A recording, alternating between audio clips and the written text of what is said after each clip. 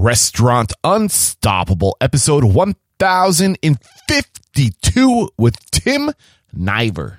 Ownership only comes when you own something fully, and you can't necessarily have the same sensation until you own something and you're fully responsible for it.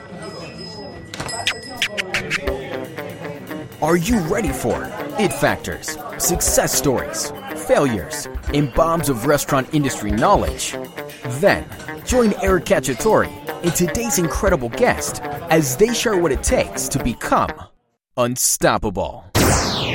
This episode brought to you by Owner.com. Owner.com is the leading all-in-one platform for restaurant marketing. Owner.com powers everything from SEO optimized websites, direct online ordering, automated email and text marketing, built-in loyalty programs, zero commission delivery, and branded mobile apps for your restaurant that's integrated right into your POS. With Owner.com, there's no contract, no hidden fees, and nothing to lose. Join thousands of restaurant owners using Owner.com to grow direct online sales, save thousands in third-party fees, and simplify their online ordering presence all in one. Book a free demo today at owner.com/unstoppable and see why Owner.com is the #1 rated restaurant marketing software. My name is Eric Cacciatore. I'm the founder and host of Restaurant Unstoppable podcast. The Predictive Index, or PI, is a talent optimization platform that helps build happier and more productive teams. With the PI software, you will lower employee turnover, train your managers to be leaders, and keep your employees engaged. You can try PI for free and receive a 30-minute consultation from a certified PI partner, Ed Doherty from 1 Degree Coaching. Head to restaurantunstoppable.com/try-PI. This episode is brought to you by Restaurant Systems Pro, and they are launching their first time ever 60-day pilot program. This is something that's never been done before. This 60-day event is at no cost to you, but it's not for everyone. Fred Langley, CEO of Restaurant Systems Pro, will be leading a group of restaurateurs through the Restaurant System Pro software and setting up the systems for your restaurants. Fred will teach you recipe costing cards, guidance in your books for accounting, cash control, sales forecasting, checklist, budgeting for the entire year, scheduling for profit, more butts and seats, and that's not it. If you are interested in this, head over to www.restaurantunstoppable.com/RSP. That's RSP for Restaurant Systems Pro. www.restaurantunstoppable.com/RSP. If you're tired of the other tater, you ought to try tater cakes, because it's time to serve the tater your guests deserve. Tater cakes are shredded potatoes mixed with delicious flavors. All the best parts of a baked potato in the perfect handheld package, from the freezer to the fryer to the guest. Serve them in a variety of different ways and in different applications. Great for dine-in, delivery, and to go. With all the uncertainties of the world today, we should be able to be certain that our food always has great flavor. And Tater Cakes provides that comfort in every bite. Request samples at taterkegs.com. That's TATERKEGS.com, taterkegs.com. With excitement, allow me to introduce you today's guest, owner at Saint Dinette, Mucci's Italian, Mucci's frozen food, as well as host of Niverland podcast. Tim Niver, my man, are you feeling unstoppable today? I sure am. Appreciate it. I am psyched to have you here. So my approach to finding guests nowadays is just talking to the city, other restaurateurs, looking for patterns. Who should I talk to? Your name keeps coming up, my friend, which tells me I am sitting in the right place, and I cannot wait to dive in to find out who you are, how you got you to where you are today. But let's get that motivational, inspirational ball rolling with a success quote or mantra. What do you got for us? Don't stop the money. Don't stop the money. What does that mean to you? I just don't keep doing things that keep it creative, keep it moving, keep the ideas fresh, so that those creativity outputs are actually reaching the goal of making a little bit of money. Don't stop the money, and just so you have to keep a message out there that, this is, for me, a business as well as my life's passion, but it's always a hustle. So that's really where it starts and ends. I don't know if I imagine this, and maybe you can support this or disagree with it. Is there like an undertone message within our industry, especially within like the more creative independence, that money is a bad thing? Yeah. Oh, I don't think that necessarily it's a good look to be a rich restaurant owner in the eyes of many. Why is that? Well, I think when it comes to food and beverage, some of the basic things in life, people feel as though they can get taken advantage of easily and say something's overpriced. I think the industry as a whole has a very quick, let's say, response time from all guests in any way, whether they eat in your restaurant or not. You know, like, oh yeah, I don't eat those at those places, or, you know, they get a bad review and it's like, okay, you know, I think there's just this kind of way that people react to restaurants. And I don't think it's, you know, like like it's like almost like you're an insurance agent. You don't want your insurance agent rolling around in his Bentley, right? Because it's like, well, damn, you know, insurance is good. Am I paying my insurance? So or I got your the insurance? Maxima. I got the Nissan Maxima because that's a moderate choice. It's still pretty fast, you know. Like, but I think those are things that do exist to some extent. Well, I mean, I think there's this message, and I'll be honest. When I first started this podcast, I believe I was naive, and I still believe I have a lot to learn. But I do have a different relationship with money. I think that we need to be fiscally responsible as restaurant owners. Not because we want to roll around in Bentleys, but because we need amazing people, and amazing people need security, and cash flow provides security. So, like, what goes through your mind as I'm saying that? Well, just percentages. Yeah. I mean, what do you think you're going to make? What do you think? What do you think you're going to make? What, you're going to make 15% net? You know, you're going to make 20% net? And It's possible. Well, it's possible. It's not easy. Right. Yeah. But, you know, writing the pro forma and then executing on it are very different things. Right. Expecting what you're thinking is going to happen, you know. The last few years really kind of rocked the boat, right? You know, and it's, right. I don't know, like in our city, we've not found equilibrium. What do you mean by that? Well, I feel since COVID's like over, right? We all know that it's like happening still, but basically it's over, right? So everything could be back to normal. George Floyd's murder, I mean, just shocked the city. And it was so deep and so hard. And people are like, you know, you got to say something. And other people are like, as a business, you just stay neutral. You know, shit's burning. You know, and it changed, you know, the way a lot of people feel secure in the city. That with the, you know, the 2 years of not being sociable, say, you know, and then this particular neighborhood just flipped from people who are retiring to their condo to young people who are working in an inflated economy and trying to get through. The people that live here now can't come in like the people when we were down here opening 8 years ago. Right. It does not happen.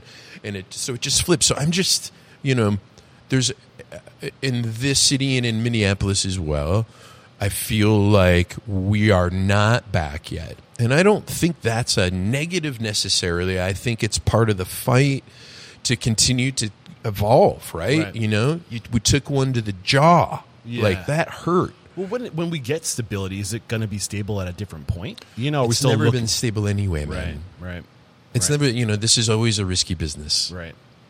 It's, you know, you can do it or you don't. And, you know, the variables have just changed so dramatically. You have to, you know, even in the sense that people talk about restaurants, you go to a restaurant for the experience. You know, hey, bright lights, you know, look at all of this design, millions of dollars spent on these things. And that adds to the experience. I know, I get it. It adds to the price. I know, I get it. It adds to the debt. I know, I get it. You know, it's just a lot involved in you know, how you can manage that, the volume you have to do, right? And you can't necessarily predict your volume. Danny Del Prado seems to be able to, time after time, create places that just bring people down. Guess what? He's really good. What do you mean by bring people down? He brings people to every restaurant he opens. Into the restaurant? Oh, yeah. He brings people down to his restaurants. And he does it. He does it. Yeah. I had him on the show. He was a great interview. You know, I know I want to hold what you're doing with Niver Niverland for the end, because I feel like what you're doing with that podcast is trying to carry a narrative around where the industry is and where it needs to be. Or I don't know if your target market is the consumer or the restaurant owner in general. Like, I'm trying to figure it out. I don't either. But I know that you talk about a lot of what's happening, the state of our industry, and what we need to do and what we need to communicate. We usually wrap up a conversation talking about what's the future look like and how we go into the future intentional. Yeah. And I'm chomping at the bit to get there, but I want to find out how you got to where you are today. Yeah, man. So where does it make sense to start sharing your story? Take me back to the beginning. Oh, I lived with an Italian American ma. Her ma came over through Ellis Island, right? And I know that's way back, but it sets up 30s, 40s, 11, 11s. Okay. Wow. Just before the First World War. Well, around that time. Wait a minute, what are those dates? Anyway, and that just is kind of the type of household, even by saying, Italian mother, Italian American mother, that's the type of household that I was brought up in. My father was in education, and we always had people over at the house, and my mom would always cook. Okay. And that's where it started. But I really, 15 years old when I worked at McDonald's. I think that's a great way to break into the industry. I think a lot of people, kind of like turn their nose at the franchises and the corporations, but as far as a first impression of what systems and process and order looks like, it's a great standard, and what are your thoughts on that? I think they're profitable. I think they own so much property. I think it worked out just fine. And that you've seen their technology improve inside, right? But the thing that they do over and over again is give you that same burger, that same Big Mac, that same Quarter Pounder, the same damn way every time. Yeah, there's some lessons. Absolutely. I do want to paint the big picture. So today you own 2 restaurants. A frozen is Mucci's Italian Frozen. Is that like your brand? Well, Mucci's Frozen is the child of Mucci's. It's basically the same thing, right? It is the same thing. It comes on the same ethos, and it also just kind of gives us an angle to put our brand out there. Lasagna travels well, freezes well, holds well. I ate frozen lasagnas. My mom would make 4 at a time. You don't make one. Right. You make a batch, Units and you of make work. 4 at a time. They go in the freezer. Yep. You cook the fresh one right there, right? And then, whenever the event happens, you bring a frozen lasagna out. That I lived with this all my life. And so that's kind of the convenience I wanted to add into. It's another relevant opportunity for revenue stream into Mucci's to support it, to make it healthy, to keep it healthy. But honestly, it's also tough. It's like the second toughest thing I've ever done was, retail. And I'm not necessarily good at it. It's not easy. I'm not good at it yet. And I'm trying really hard. Mostly it's maintaining inventory and, some of the basic things about taking care of food the right way. The recipe's right. If you follow it, it will work. Right. So you have Dinette, which we're sitting today. Mm-hmm. You have Mucci's Italian. Yes. Which is the mother of it, yeah. And do you have a storefront, or are you working and getting your frozen goods into other stores? We're in probably 60 plus stores currently. And, we don't have a lot of SKUs, so we don't hold a lot of space, but it's beautiful to walk into a place and see your product there, right? And then there's the podcast. Are you monetizing the podcast too? No. Okay. So are there any other business elements, things that I should be aware of as far as the big picture of where you are today? Real quick, just to kind of help me understand your career. And this is what I have written down. Buffalo, you graduate, you go McDonald's, 15 years old. You go to school at the Indiana University of Pennsylvania, graduate in the mid-90s. Yep. You're in, you come to Minneapolis, 1990s at the Parasol Restaurant Group. Yeah. And then from there, you go to New York City, you're in Nevada, you're in Colorado, and you're back in Minneapolis. Colorado was more at the beginning of the story, right after I came back. When I came back from Spain, I lived in Spain for a while. I graduated at IUP, and then I went out to Colorado. Got it. And worked for the Hyatt out there for a while. Got it. So did you know when you were working for McDonald's this is what you wanted to do?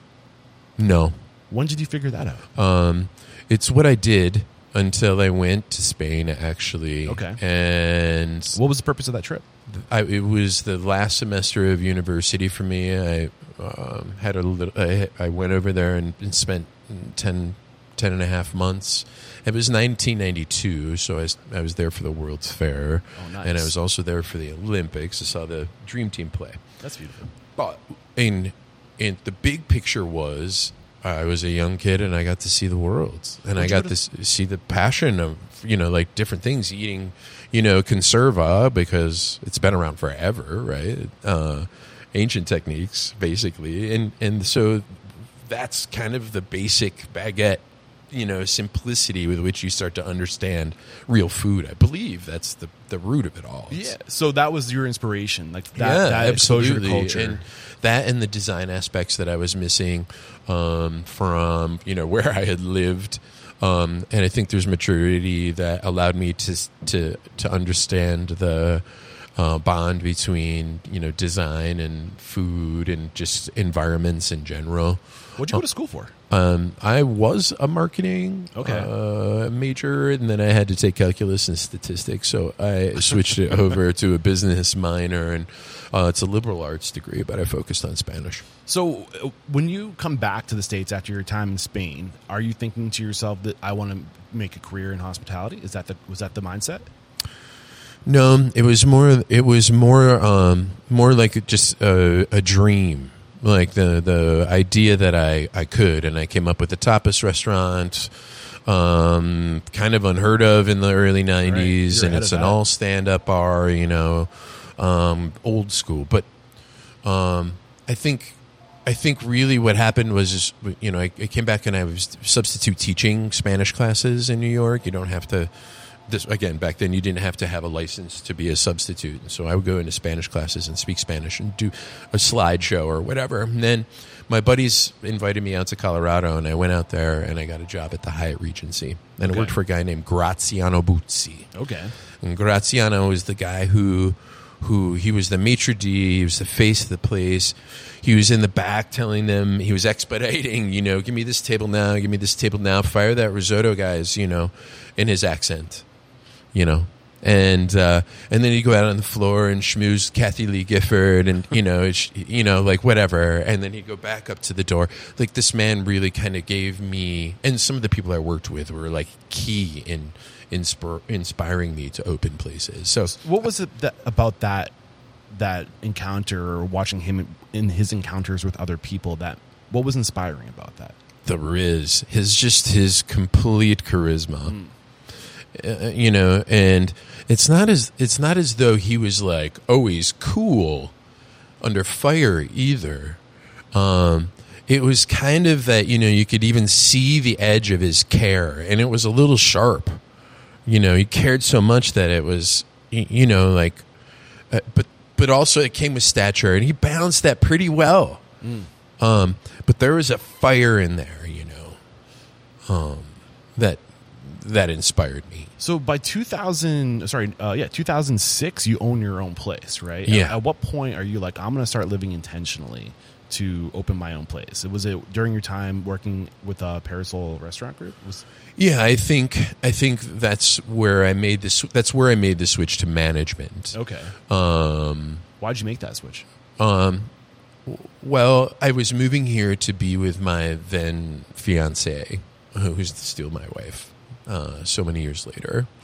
Anyway, and so I was making a new life here, and I went to the best restaurant I could find, and I walked in for an interview, and I said, I'll be your best waiter in 2 months.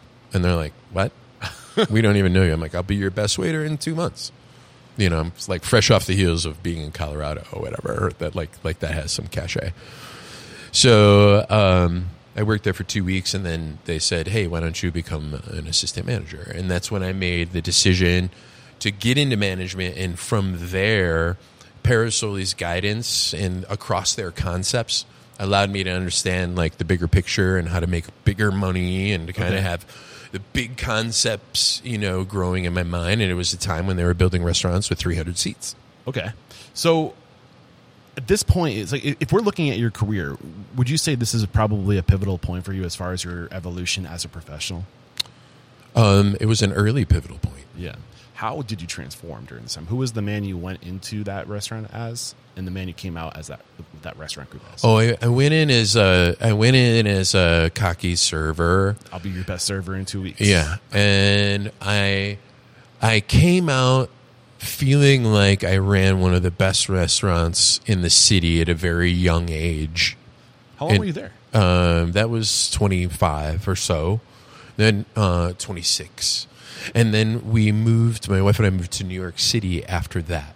So 25 to 26, or you were 25? So well, I worked. I guess it was 95 to 97 that I was there. Okay, so 2 years. Yeah, right. And so after that, I had an opportunity with them to work with the Buco di Beppo, which went really big. But I thought I should try New York. Like if this.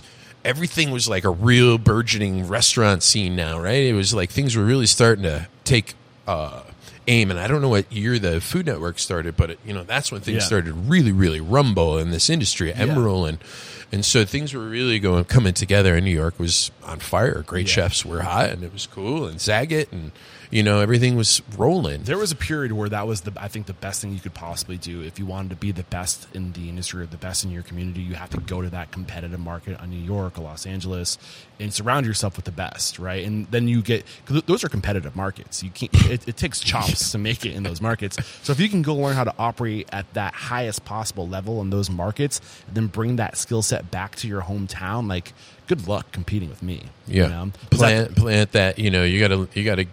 I felt like certainly at that time, that I was walking into New York with really good experience, right. And I got shut down on so many jobs, and I had some bad suits, comparatively, and so so I was a kid again there, right? And I think what I learned there was chops. Okay.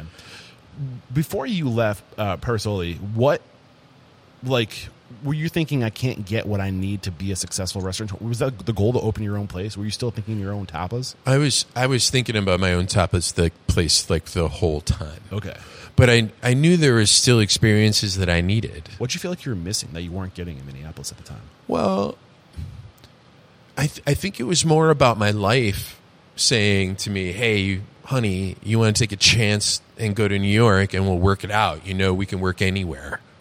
And so we were still, I think, just trying to keep adventure around for ourselves. Okay. How did the experience at Parasoli really transform you, though, in terms of, you went in as a cocky server, right? I asked that question earlier. Yeah. What were the biggest humbling moments for you during that time? Well, I think interpersonally dealing with employees and finding out, how that needs to work from a motivation level, from a sincerity level, from a compassion level. I learned a lot.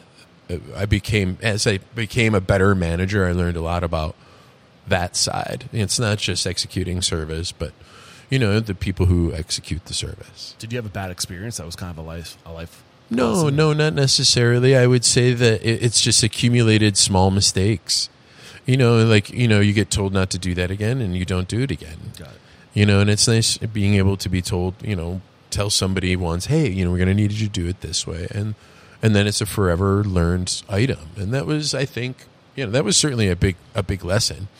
Transformationally, I got married, and I was still I knew I was still climbing the ladder.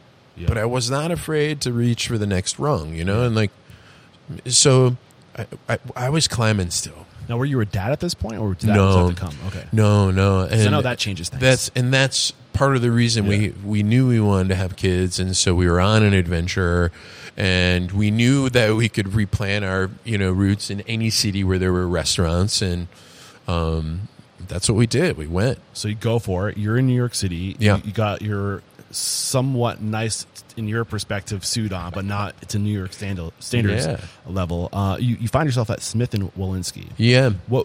It was the New York restaurant group. Okay. Alan Stillman, who started TGI Fridays, owned that group. Wow. I know, it's crazy. He'd show up in his limo with his lackey, and his lackey's taking notes on everything. It was really funny, but it was also this dude's big time, Yeah, and that's another really well-run organization. Yeah, and so I worked at a place called Cité, which is a wine dinner every night, CITE, E with the little accent on it. But anyway, it was a wine dinner every night, and there was wine bottles on ice every night, and you can come in and get the 3-course, and you basically would pour them some wine and leave a bottle on the table, and they helped themselves for one price. Oh, wow. And then I went to Maloney and Porcelli, which is within that group. And then then there was a fire there one night, and because of the fire, they're like, hey, Niver, go over to Smith & Wollensky. They were just rolling that out. Okay. And so I went over to Smith & Wollensky, and I worked the door at Smith & Wollensky, and that was... What was different about this experience versus your previous experiences? The amount of strength that you have to convey to people that you're dealing with. The directness of the guest. You're in New York City, right? And I'm not saying rude, because I don't really believe New Yorkers are rude. I think they're just no direct. Yeah, it's like, hey, I need a seat for 2. Yeah. I'm like, it's going to be an hour and a half or whatever. And he's like, oh, come on, we brighten up any room, And it's like, yeah, I know, yeah, but we have a wait. And he's like, well, all right, I'll just wait right here, right? And there's like this kind of thing where you got to will your existence in New York City. Yeah, and the people with the biggest will tend to go further. Well, and it was a steakhouse.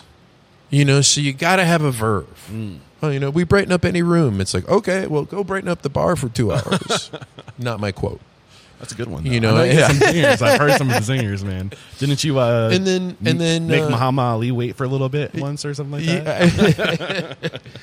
Not very long. But I love that. For just the real quick, I love this mentality that your experience is no more important than any other guest experience, and that's I think where we need to draw the line as hospitalitarians. Is like, look, you can't come in here and ruin the experience for either another guest or my employees at the expense of your own experience. Get the fuck out of here. And having that line and owning that line. Yeah. And I think we could be better as an industry. Well, this is how it is. Yeah. This is how it is. Yeah. And that's honest and straightforward. Yeah. And you don't have to love it all. But this is how it is. Yeah. Yeah. Okay. There was, with that same restaurant group, there was maitre d' of Satay. Okay. And he was affectionately known as Sneezy. And this is back when you had everything written on a clipboard, and you were recopying the clipboard and kind of doing the, pencil Tetris with the reservations and stuff. So when people would walk in the door, Sneezy would greet them, and he'd give them a little bow, and he'd put the clipboard behind him, and say good evening. And they'd be like, like in a rush or whatever, and they're like, we're two for Smith, and he'd be like, oh my God, and he'd rip through the papers. He was all of a sudden just mimicking their energy, and he's like, okay, we got you guys, all right, can I get you a glass of wine before you sit down? So he busted their balls and then offered him a glass of wine that they knew they were going to get anyway. It's okay, to kind of have that jokiness with folks, and it doesn't, people don't always, I would never say to servers, say what I say in my restaurants. Don't say what I say. Say what you say. Don't say what I say. Because I can be a little direct. I could be a little dirty. I could be a little flirty. I can, works for you. Yeah, it's my joint. Yeah. It's my joint. Yeah. So, often people that I serve don't know I'm owner. And it creates an interesting layer. That is interesting. So how long were you in New York City? About a year and a half. Okay. And then I befriended a chef named Sam DeMarco. In New York City? Yeah, he had a place called First. Okay. First and First. And it was just kind of dark and spacey, kind of in a modern galactic way, a little bit of stainless steel, and they had those hose clamps as napkin rings, and just things that I remember and then use later in another restaurant. But anyway, I befriended Sam DeMarco, and while I was working in Smith & Wollensky, I'd go down and eat there, and it was just so good. And one night I'm in there, and Sammy comes out, and he's like, "Oh yeah, I got stuff going on." He's like, very short guy, he's from Brooklyn, right? I'm busy. So he goes back in the kitchen, brings out another course. He goes, "Steve Wynn's here." I'm like, "What? Steve Wynn?" I'm like, "Who's fucking Steve Wynn?" He goes, "He owns all of the casinos in Las Vegas, all of them." I'm like, "Wow." He goes, "Yeah." I'm like, "Wow, why is he here?" And he's like, "Well, I don't know, So then a couple of weeks later, Sammy got picked up by Steve Wynn to open up the Bellagio in Las Vegas. Okay. And again, the winds of adventure picked my wife and I up and flew us out west. Okay, so were you piggybacking on Sam? Did he bring you with him? Or Yeah. Okay. Yeah, I ended up working. He hired me as the general manager of a place called Sam's American, and we were in the Bellagio. God, that was late 98, 80, 98. 98. So were you ready to leave New York? Were you done with New York? Do you think you got what you needed from New York? Was there a challenge for you being in New York? We love it. My wife would have never left. It may be as simple as we were still wandering and we had gotten maybe enough in the moment. We didn't see each other a lot. I was working literal. People say they work 80-hour weeks. I believe very few of them. I was working 70 to 80-hour weeks because they paid management by shift. If you did a lunch and a dinner, you could if you did that 3 days a week, you could almost be off a couple other days. So before we moved to the Bellagio, like what was your transformative experience here? How did you go into New York? How did you come out of New York? A little more edgy. It sounds like a little bit more experience speaking with the guests and being firm is what I'm hearing. Absolutely. I think there is a level of refinement with that edge, though. Too, figuring out being quick, verbally quick, funny, kind of agile. Is that something you can learn, or is that just something that you? Oh, think? yeah. Okay. How do you learn that? Well, I think it does. I think people have that rooted in them naturally, but it's all about what you're listening to, what makes you laugh, what your verve is, and then picking up little things, repetition from everybody else. Oh, that's a good way to say that. I love figuring out the way to say things. I love it. You kind of remind me of a comedian right now, and we're very much on stage like comedians, and they don't come out of the gates with their new material and crush it. They try it over and over and over again, and they figure it out. Yeah, and I feel like that there's something similar to how you present yourself in the restaurant. Yeah. The Smith & Wollensky opened a restaurant in Chicago. It was part of their rollout, and Vegas was next. Got it. And they sent me to Chicago for a month because they wanted me to infuse the idea of what it's like to be in New York and how you say things to people. In Chicago being a similar town, there's kind of at that time a masculinity about it. Like a more, again, it's a steakhouse. Like, hey, how you doing? I can just throw a little New York on the end of my New York. I'm from New York. Just how you doing? Great. Come over here. And just give people a sense. It's not like I talked in a New York accent a lot. I'm just saying, that feeling, that energy, confidence. Confidence. That's maybe overconfidence. Yeah. We're in the right place. These guys know that we're lucky to be. We got you. We got you. Come on in. Yeah. Oh God, guys. Yeah. It's really good to see you again. So you're getting kind of groomed for this experience. Absolutely. That you're going to be grading. Just hunting and gathering. Absolutely. Yeah. Before we kind of move on, I just want to get a sense. I mean, how long were you in Nevada for?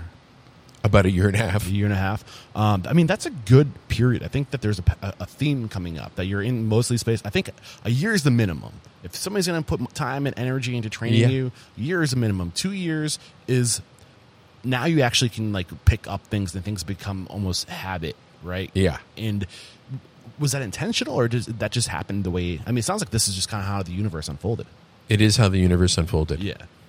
And again, I praise my wife for, she's got bigger balls than I do because we've been doing this forever, and she supported me in every way to get to this point, and every day forward, she's there for me in this, despite how what was she doing? Challenging. She's been running the restaurants with me for the last number of years. It was convenient for my family. Yeah. But she was the one that took care of the kids and got them out to school and this and that, and was home with them, most of the nights while I was off working.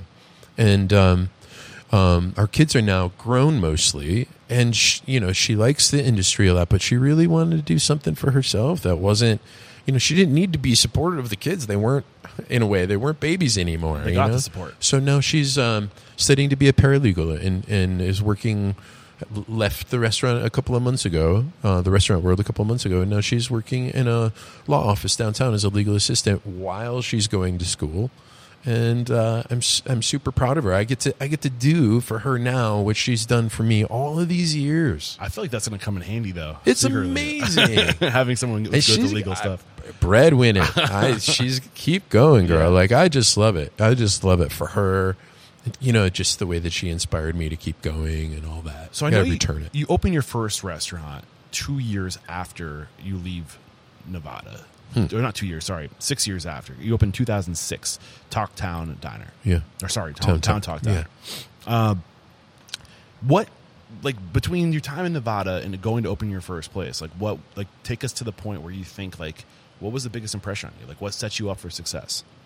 Well, my next job in between Vegas and opening my own. Is there place. anything worth bringing to the service in terms of what happened in Vegas that kind of was like an aha moment for you, a point of evolution? That there are no limits, that nothing is impossible, that it's all there. Is that a everything is in Vegas? So is that just like a mindset of like blow the roof off? Yeah, I'm going to win. Okay. You have to have a winner. You have to feel like you're going to win, and you aren't, Vegas is built on losers, friends. Yeah. It's not built on winners, okay? But there's a lot of people that go there, and it's fun to blow money. There's a spirit about people that go there. And that's why the max trip to Vegas should be 3 days. Get in, go hard, get out. Yeah, and that's how it feels. Yeah. Right?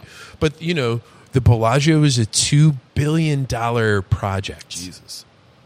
At that time. That's crazy. Going back 20 plus years ago. Man. And 26 so years ago. this was a monumental worldwide opening. Michael Jackson, Muhammad Ali, Chris Noth, like all the stars were there. Everybody was there. Is this where you told Colin Powell was freaking there. This is, you don't get access like that ever unless you're in a place like that, LA, New York, or whatever. But people come to Vegas and it's so condensed. Yeah. It's in the middle of nowhere. I mean, it's a weird spot. I've never been, but I'm hoping to go out when I get the RV. I'm trying to manifest that shit. Yeah. When I get the RV, I'm going to make my way out. Get that RV. Yeah, man, it's going to happen. Is this where you told Muhammad Ali or asked him if he had a reservation? Yeah. He took a fake swing at me too, like your name, And I was, those are things like that. And Drew Barrymore and Selma Hayek ate in the restaurant and George Lucas. And I just, this is, and Jean-Claude Van Damme forgot his code in the restaurant, and I walked it up to his room for him. Mr. Van Damme. Seriously. This is just, I was in Steve Wynn's office, and there's a Picasso in there, and I delivered his lunch from Sam's one day, and, there's like 2 layers of security and whatever to get into the inner sanctum there, and just wild. But again, just blow the roof off. Blow the roof off, man. That's what Vegas was. Let's go. We're going to have this fountain in the middle of a desert. And we're going to fill it with water every day. So it's opulence. You're there for 2 years. In that range, year and a half. We got pregnant out there. We had so much fun. Yeah. And we got pregnant out there. And it was like, I don't think we want to do this with children here. So we didn't want to raise our kid. You had New York. You had Las Vegas. Mm-hmm. That's a good time. It was a good time. And, my partner has roots here. And I didn't necessarily want to go back out east. And so we came here, a moderate-sized city. You get a little bit of the snow and the weather, and you get a little bit of the city. And we just replanted here. Time to have a family. Time to have a family. So you come back. You don't open your restaurant right away. What's going through your mind? What's the strategy? Well, I needed a job, so some of my connections from Vegas hooked me up with Marcus Samuelson. Okay. And at that time, he was the chef of restaurant Aquavit. That name's familiar. Why would I know? Red Rooster. Okay. He's an international star. Yeah. Dude's amazing. He was in Minneapolis.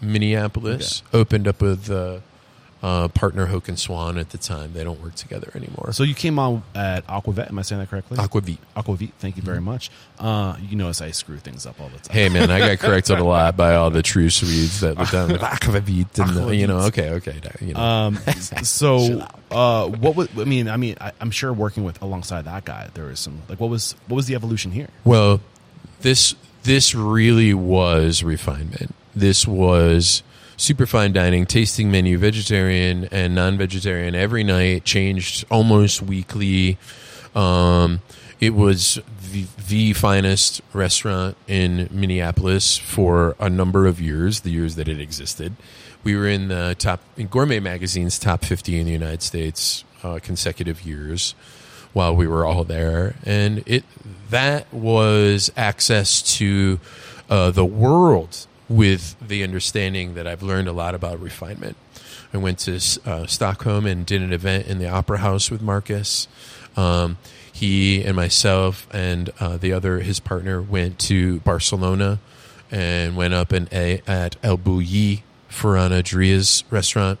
And so he gave me that, you know, I had been to Europe before and I understood it was there, but then I have my education, my college, my work university, and then he gets I get lucky enough that he takes me with him on a couple of these great trips. It was a great honor, and that was, I would say, where I knew what the top looked like. What did the top look like? What was different from fine dining was possible on any level in any size kitchen. That it's a mindset. What is that mindset? Well, it's about plating, really. You know, like you're just kind of reducing things down to a real specific point. It's like sharpening a pencil. And, you know, you get to that refinement and your lines just get to be so straight and thin and tight. And I think that's what I learned. That's really a mindset. It just depends how you want things to look, ultimately. Because a pretty dish of pasta doesn't photo well, but it makes you feel great inside. You know, but a plate from, you know, Itame in like a Peruvian sushi joint in Miami that has like perfectly handled, perfectly sliced piece of fish, a perfectly reduced sauce, a rice that tastes appropriately, and that's that fine line that is fine dining to me. And I think anybody could do it.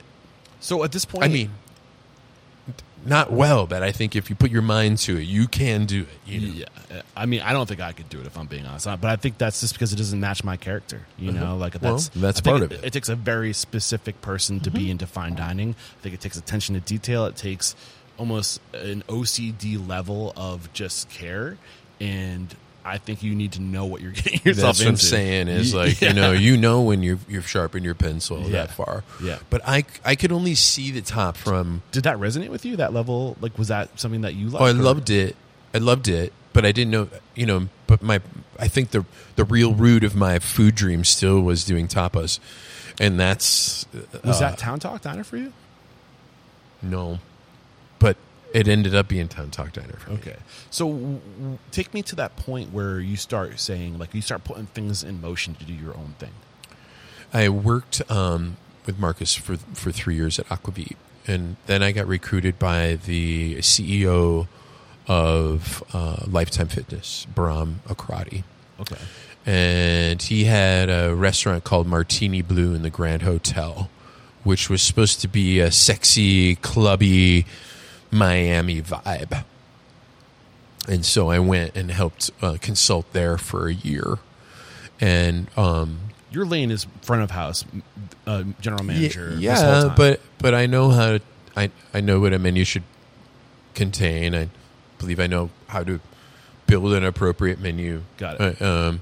I can cook some stuff. If I don't know how to cook it, I've seen it being cooked. Right. For a lot of years. Yeah.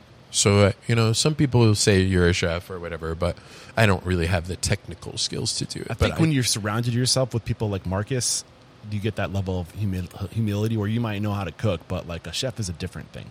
I think that most people don't realize that. Yeah, my pencil's not that sharp in that arena, right? But it was just such inspiration to work with an entrepreneur like Brahm at Lifetime.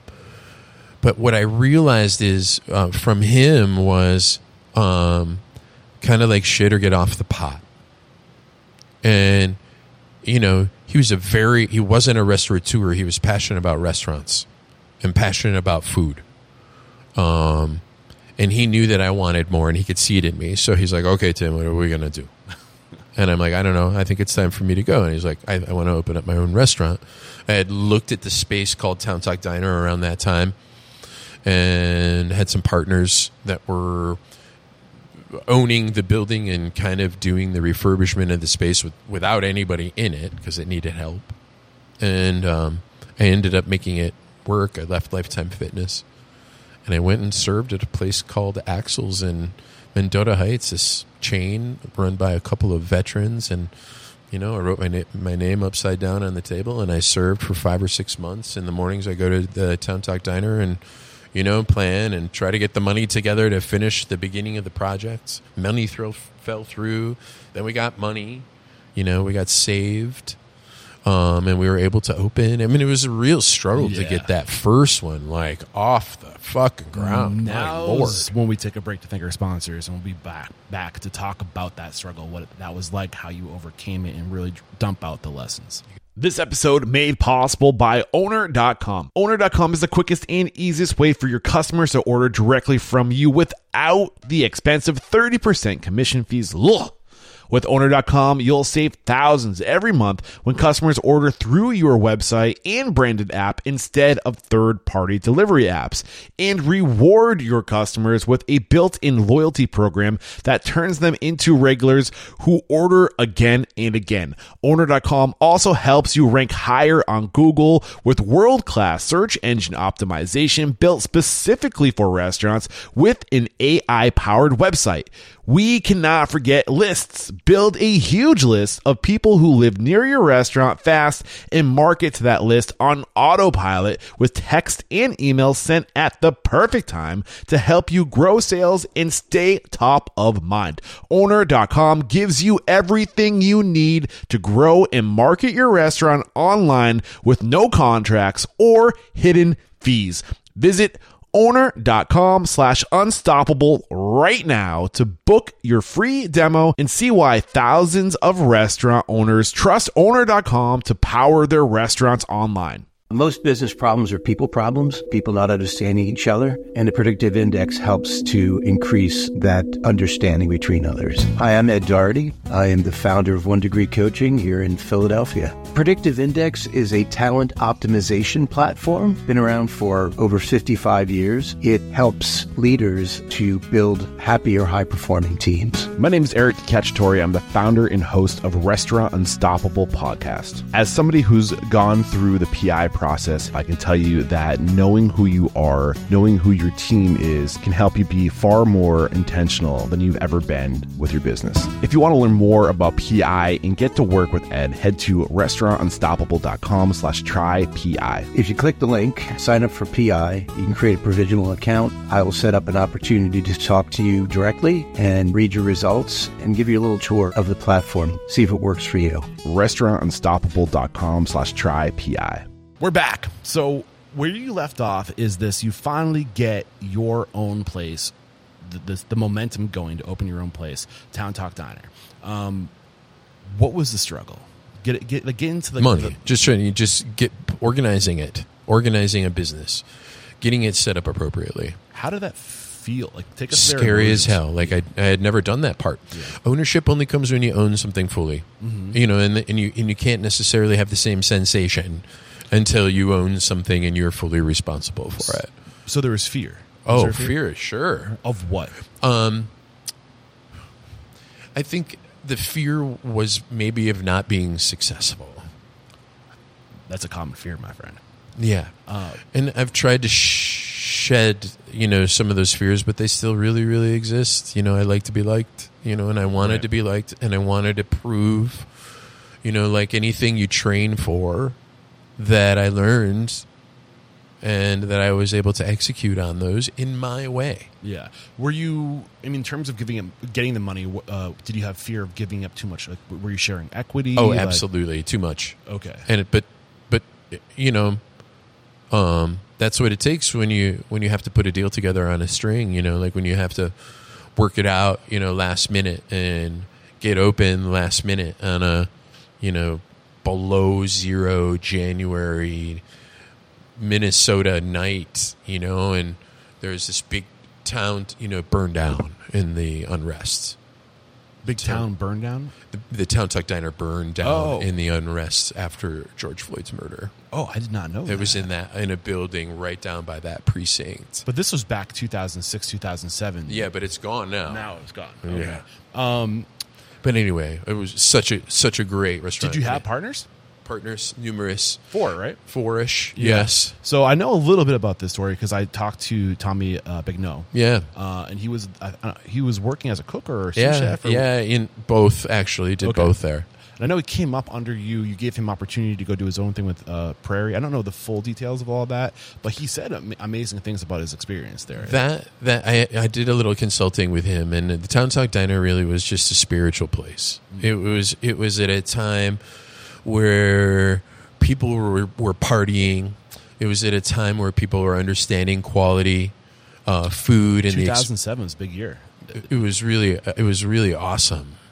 I contributed solely to the iPhone coming out because all of a sudden it's no longer you comparing yourself to the guy down the street or the gal down the street. It's like I'm comparing myself to Los Angeles, New York. You can see it all. The other part of the world. And like the bar just started getting higher and higher. Yes, as you see people doing other things. And the consumer knows too, because now they're seeing what's happening and they have a higher expectation. Yes. And the food craze was, super duper alive.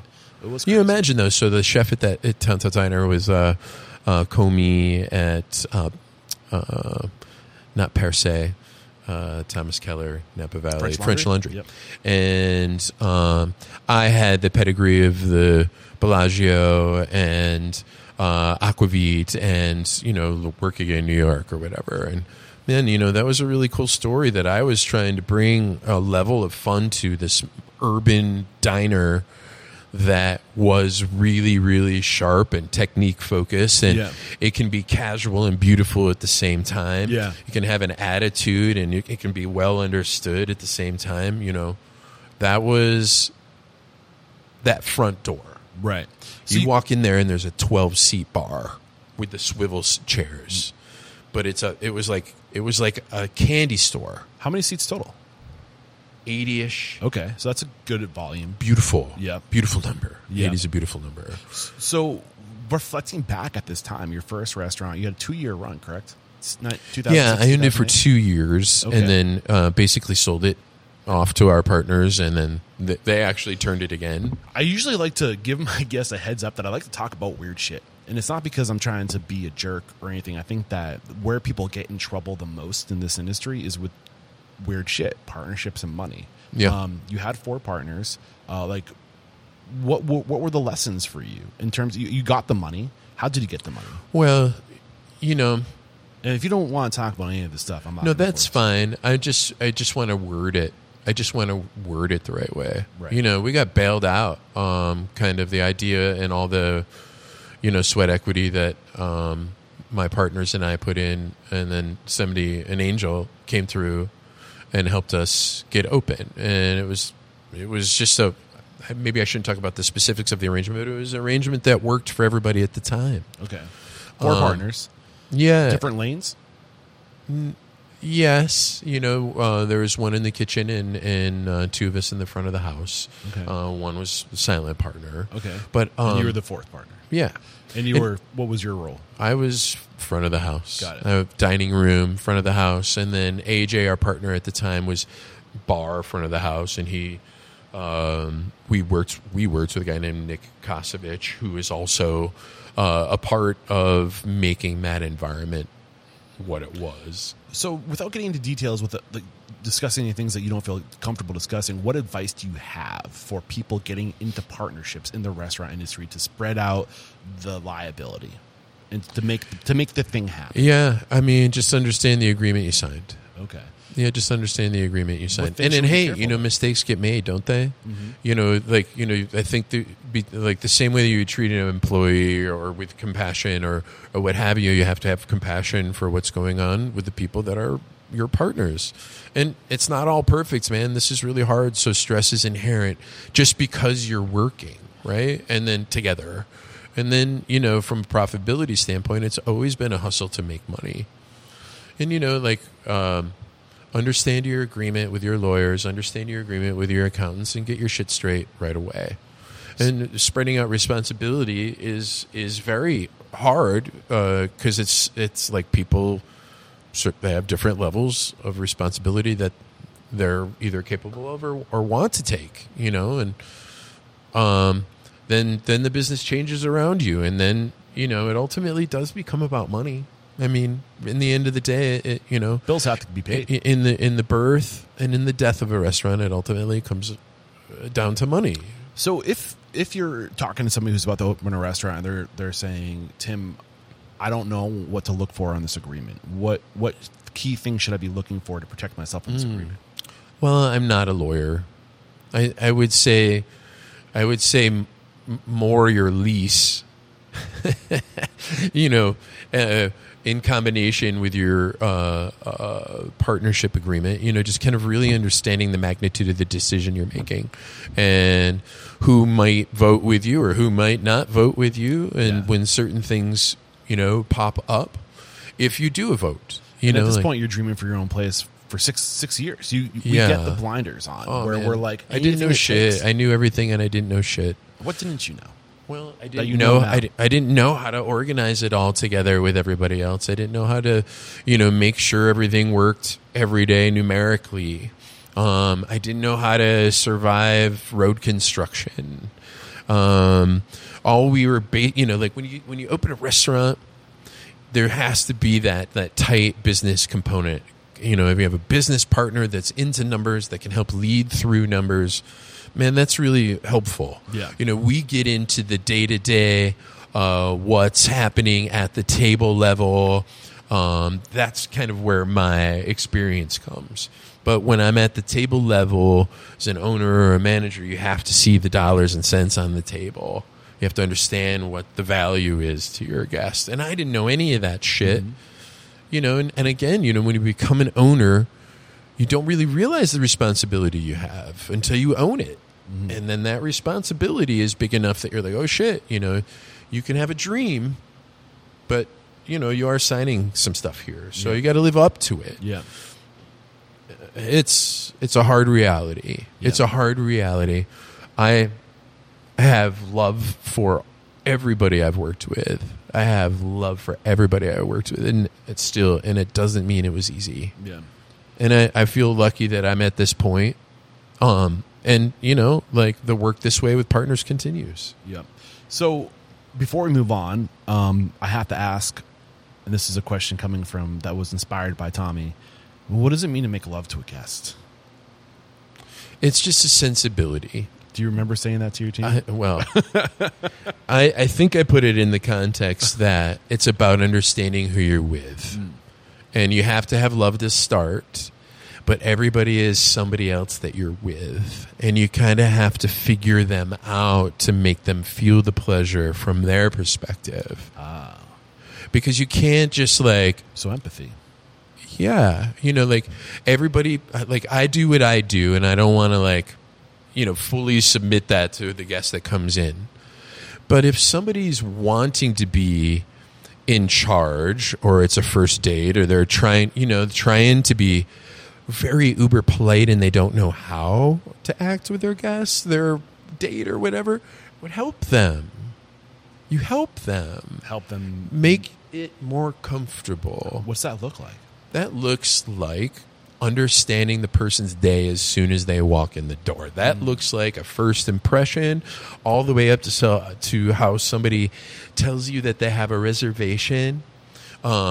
It's being able to just read somebody's eye movements and understand that they're looking for somebody, or that they come in and don't want to talk to you and they walk right by you because their friends have told them they're already in there. and understanding that, hey, are your friends in here? Sure, allow me to help you. Yeah, they can find that person on their own. It's a 44-seat restaurant or whatever. But, it's about understanding I can still offer them the way. So from what I'm hearing is attunement in tailoring each guest experience to the guest needs and not getting off the script and really just being present and reading what's happening here and being able to switch who you are in any given moment to match which table you're at in that moment. There is a chameleon effect that I think is really important to good service. It's kind of just understanding the way that people are. Yeah. And not that I have to change necessarily who I am, but I can go formal. Yeah. I can go real casual. I can go flirty. Yeah. I can, I can go whatever way I need to go and just reading the table. But that analogy of making love to somebody is a great analogy. It's a little awkward to talk about, right? But it's true when you have to tailor your service to somebody to meet their individual needs. Yes. And to understand that they have them, that Vegas was important there because somebody could have just lost $100,000 on the table, and the pit boss is bringing them over to treat them to a complimentary meal in this fantastic restaurant. But this person just lost $100K, and they're thinking about it pretty hard in their head. Bring me the Veuve. All right, we'll bring you this Veuve Rosé, blah, blah, blah. You go over to it, and the bottle explodes. And it spins around like this with champagne all over the guest. Oh, excuse me. I know, but it's like the story. All over the guest that just lost $100,000. Oof. And it broke the ice for him, and he laughed. How do you make love to that? That was the love. It was the mistake that happened, and that, you feel so bad. You have champagne on your face, dripping off your face because the bottle literally propelled itself around and around. And this person with so much money that they just lost their $100K bursts out laughing like, go get another. He didn't pay for it. Go get another, and so that broke the ice there. And we didn't intentionally make love to the guest there. It just kind of happened in a weird way. But we knew in the beginning, we thought we were going to just have to be like, yes, sir, yes, sir, yes, sir, yes, sir. But something weird happened, and it broke the ice. And he's like, all right, man, this ain't my day. And he just kind of laughed it off, Sometimes you fart making love. The only thing you can do is laugh. So, just roll with the punches. It's just how it goes. Yeah. Okay, so it sounds like you dove into this restaurant in terms from the guest experience and the service and the experience that you were providing. You were making love. People did love you. They were coming back. It was busy, but there seems to be an issue with somebody you said came in and saved you or rescued you. Well, that was at the beginning to get it open. Okay. Then I had another opportunity pop up with Strip Club Meat and Fish, which was a little bit more on my with a little bit different partners, and I was trying to kind of expand what I was doing. I was looking to have more than one restaurant. When you open and you have a little bit of equity, it doesn't get you anywhere you need to go as fast as you want to go. So I figured I could have a couple places with growing equity. And that was my next step with some other great partners. We had numerous partners, but I had a little bit higher percentage of ownership. So you opened the restaurant with the idea of recognizing that you needed to put sweat equity to build physical equity in this business, and then the hope was to sell it, to use that cash to do the next thing. Not really hoping to sell it. It's just kind of how circumstances worked out. I got a new deal, and I'm like, okay, the partners wanted to go a little bit different direction, and that's fine. Your partners at the Town Talk. Yep. Got it. So and then, this is important stuff, and this isn't like we don't. I think it's what. Go ahead. Well, yeah, I think it is important. Nobody talks about the breakups, right? Because it's really hard. But there's so many lessons in this stuff, which is why I like to go there. And I'm not trying to be weird and expose personal stuff, but I'm trying to prevent these things from happening for other people. And I think you can't. You can only lessons. Really have. Sure, there's lessons, but you can't stop them from happening. I think the time changes everybody, and it doesn't. That's sort true. of. We live in dynamic worlds. Either and so. What was true with your partner 8 years ago is not. Right. And what was true with your partner a year ago could not. It doesn't matter how long or whatever, but there's always change. And from my understanding and my lessons, I feel like the way to get ahead of these sort of things is to sit down and say, collectively, where do we want to be in 5 years? What are we doing? What does it look like? How do we feel? How much money are we making? What are people saying about us? Yeah. What are we like? Are we still here? Or are we working on the next project? You know, I have to say that I've been always working on the next project and made it clear to the chefs that I've partnered with that I wanted to expand, and they were part of that. It's been my modus operandi to work with people and figure out their talents, and if I believe that I can work with them and, you know, have love for them and, you know, respect their professionalism, that we should move and try to do something, you know, and you know, I think the chef culture has changed too. You know, some people don't want reviews anymore. Like, that's, you know, screw reviews, and, you know, maybe the drive to get a James Beard goes away. Did you catch that recent recording I published? You know, and that's okay, you know, but and that's okay. I think it's good that those things are going away. Yeah, honestly. I'm getting older too, you know, like I don't necessarily need all of that kind of like the dream of having 5 places and having that sustain me, you know, started slowing. You know, it's like, oh, as I aged, as I had another kid, as my life came along, I was like, wow, this is really hard. I didn't understand the demands or the desired outcomes. And I've had some losses, and I've had some wins along the way, and even the losses are wins. Oh, you come out better, and I think that's how you. Yeah, and you know, like I say, I still have love for everybody that I've worked with. Like, I honor and respect everything that they put into it. Yeah, and you know, I just try to be the best partner I can be and push. I want to distill one lesson before we move on to strip club meat and fish. If you could go back and give yourself one piece of advice before going into Town Talk, it's diner, something that you know today that you wish you knew then, what would that be? Well, I mean, we thought we had the money, and we didn't. So that just delayed us. It just made it, you know, you have to like lock that down and have it before you start everything. You know, it's like being pre-approved, you're ready to go, and you have the X amount of money. You know, people piece together money in very, very different ways. They see space, they fall in love with it, they sign a lease. Whatever it takes. The money doesn't come, you know, and you work it out. Yeah. And so I wouldn't try to do that. Yeah.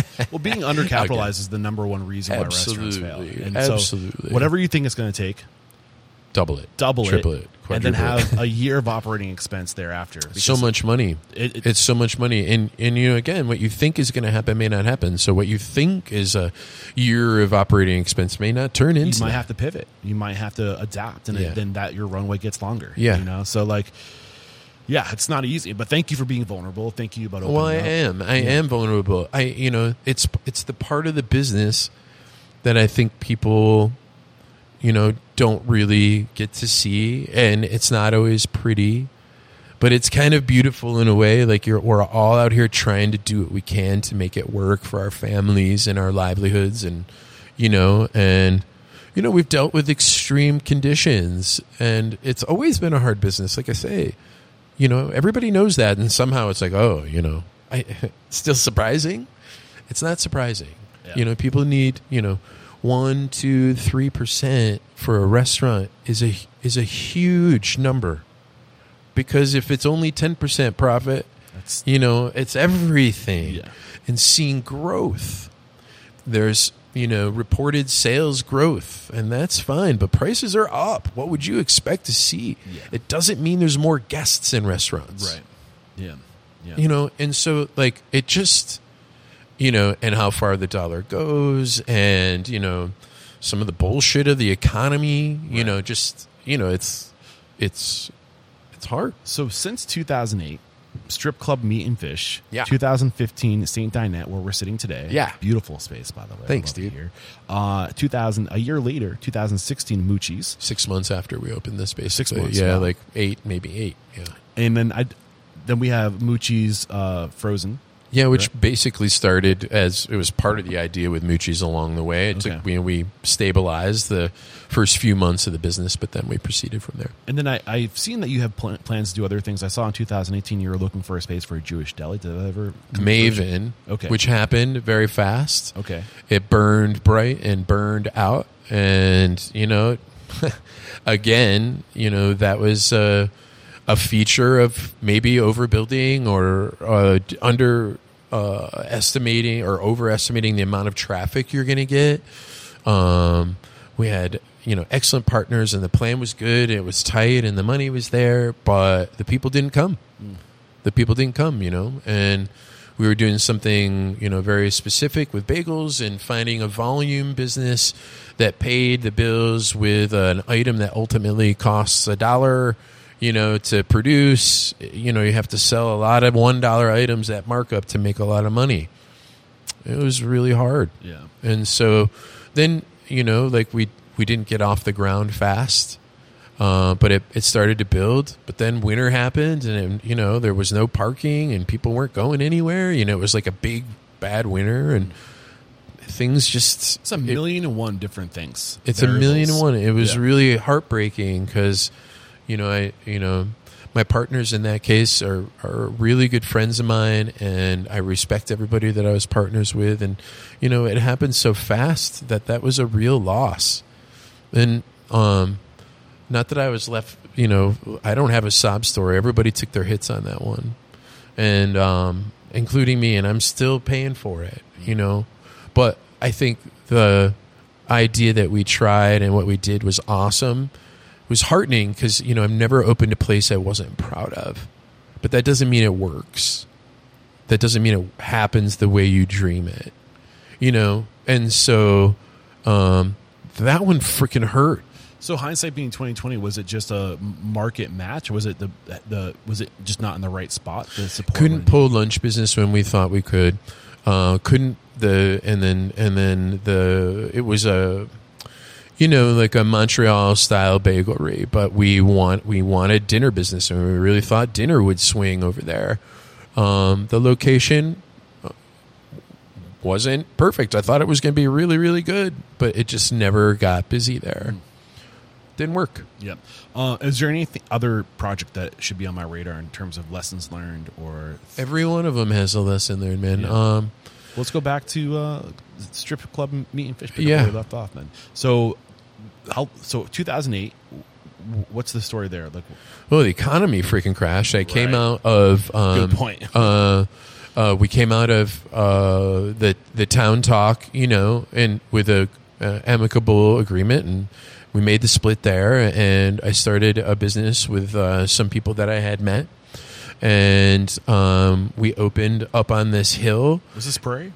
This is a strip club. Okay, and it's just up here by Metro State, and this building built in 1885, and it just had it was like brick walled.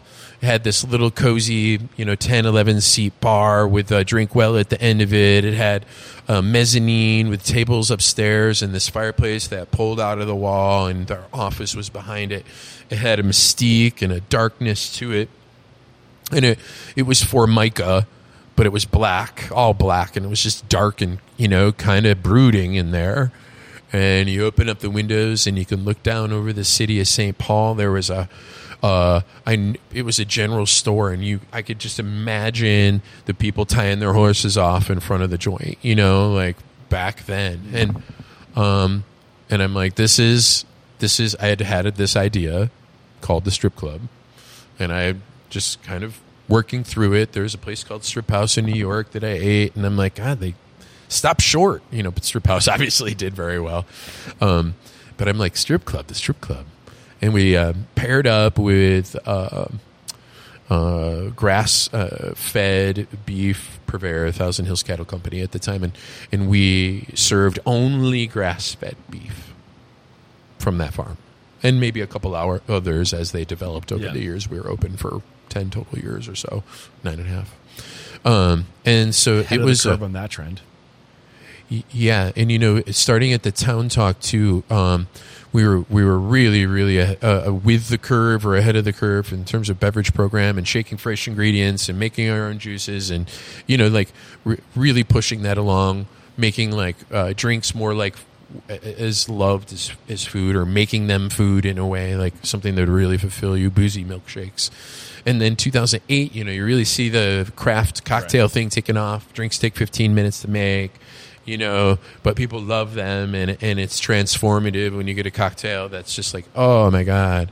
And the palates of people are improving, so they're understanding more about what they're eating. Right. They've had this conditioning over the last 15, 20 years of finding things that were better and outstanding, and the cream of the crop and the people that can make those things. And so, that opening up the strip club became a dynamic, a little bit of the refinement that I had learned, but definitely a little bit of the New York that I had learned, and definitely a little bit of this, quality craft style of things, and definitely actual farm to table in some instances. In most instances there, we did a really good job with that. And it's very hard to do. But we kept it simple and straightforward, and it was beloved. And, when we opened, it was really, really slow for a little bit. But Rick Nelson came through from the Star Trib. He was the food writer at the time. And he reviewed it, and he gave us 3 stars. Town Talk Diner got 3.5, by the way. We got 3 stars from him, and then people started to come. And it was in a neighborhood not otherwise traveled. Not, people didn't go to that neighborhood to eat. They didn't go there for anything.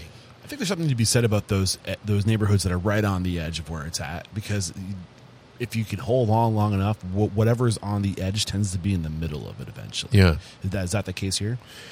This just happened to click, even though the economy had downturned, 3M. With the steakhouse, too. But there's so much corporate, business here. A lot of travel had resumes just before this. We have 3M locally. We have Ecolab locally. We have Travelers Insurance locally. And so this is still an industrious corporate town. Back in the day when everybody was downtown working, there's still a lot of big corporations here. So somehow here in the cities, and with that concept and that price point and that size of restaurant, which is small, we managed to do quite well for almost every one of the years. There was not huge returns, but just every one of the years was rad. What was the reason for getting out of that restaurant? I mean, what's the story behind? Yeah, sure. Well, we had done nearly 10 years there. It's kind of storybook. Like, you open it up and you're like, all of this experience and fun you bring it into, and it's a new chance, and you take the chance, and your chef partner lives up to the hype and does a ton of specials and really works his tail off and gets others to do the same. And we kept the quality up the entire time, and we were somewhat profitable, and we made it work. And you get to the end, and the lease is coming up, and you see changes in business. You see maybe the arc coming the other way, and you're saying, hey, we could get out now and split up the rest and move on to our next steps. I had already stepped into here, and I had already stepped into Mucci's. So at this point, you're a restaurateur with multiple locations, right? So you have 3 restaurants under your belt. Yeah, and it quickly faded. Not in the wrong way, but it was the right way when we closed. It quickly faded being strip. Yeah, like having 3 restaurants. Right, quickly faded. It's like an accordion. You go with the economics of the situation, and you keep trying. Right, And again, I was still having that desire to own multiple restaurants. And that would feed what I wanted to do financially and with my passions for a career. You bring something up. You're having this conversation internally. Like, now is the time. Maybe we're peaking. Like, when do you know it's time to move on from something? I thought Maven was going to be what what helped me peak. Okay. Is I it thought because, I thought that was really. I mean, I thought it was going to work. is it because water and flour? Yep. Margins? Yep. Yeah. Yep. And we just had beautiful, wonderful people working for us. It was a counter service model, which was up and coming, and we thought we were going to hit that the right way. And it was busy for a while, but again, the overhead and the rent and everything, it just adds up, man. So and you it cashed in on a concept that you thought we thought was going to go, and we went for it. You had strip, and you used the assets from that. No, I didn't have that much money. Did you sell it? Is that what happened? Or No, we just closed it. Oh, you just closed it to free up assets to. Yeah, we didn't own that much, man. Okay. It's a small place. You got equipment you use for 10 years and tables you use for 10 years. And I am not a wealthy person. I've never accumulated a lot of wealth because of my businesses. I have worked in them tirelessly to make them go and provide myself with a living that I believe sustains and supports my emotional life and my professional life. My wife continued to be adventurers. It's more about the things that you have now than it is what accumulation of things for me. Yeah. And I am now not necessarily in the late stages of my career. I expect to be doing this for a while, but I have been since Maven trying to simplify things for myself. Well, I think that's one of the biggest lessons right there is simplification. And that's one of the things what I'm trying to do with this podcast. I mean, I'm trying to get to the reality of what it is to own a restaurant. Yeah. And the skill. Like, I hope I talk more people out of opening restaurants than I help people become successful in restaurants. In my management style includes that in it. I believe that it's important to have people understand what a $1,500 repair does to your weekly income, right? What the use of linens means on a daily basis, and why is that on the floor? And the idea that a glass broken doesn't cost them, it costs me. You do need people to understand the pennies more than the dollars, and that when you understand the pennies more than the dollars, that brings you more money. But I'm still rumbling through in my career, trying to get better, understand more, expand. And then, I think there's a lot wrong with the industry at large at this point. I want to unpackage that. But before we get into that, you have two hits that are rocking to this day, right? With Dinette and with Mucci. So what is it about these concepts, like the wins? Let's just touch on those. And then I want to talk about where the industry is and what needs to change. It's all beautiful. When we opened up here, St. Dinette, we opened up with the idea that, it was kind of a North American restaurant, right? And we could do anything from Canada, Mexico, and the United States. The center of North America is about 450 miles west of here, almost due west. So we're right smack dab in the middle of it.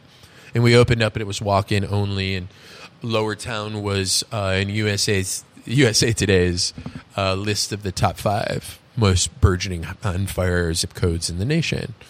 And the CHS field was going in here where the Saints play, and that's part of the fabric of St. Paul. It really is. That is an experience. That is a good ball game, and they really enliven it with very, very homey things. A ball pig instead of a ball boy.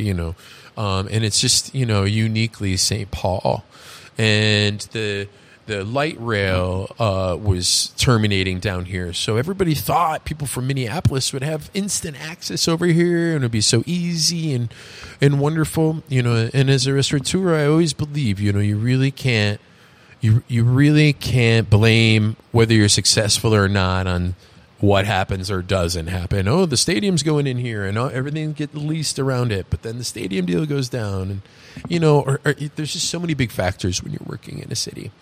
But we knew we always needed to exist, and that these accentuations were just accentuations. They would help bring people to us. But as a restaurateur, you have to bring the people yourself, kind of in a lot of ways. You have to really bring them in here yourself.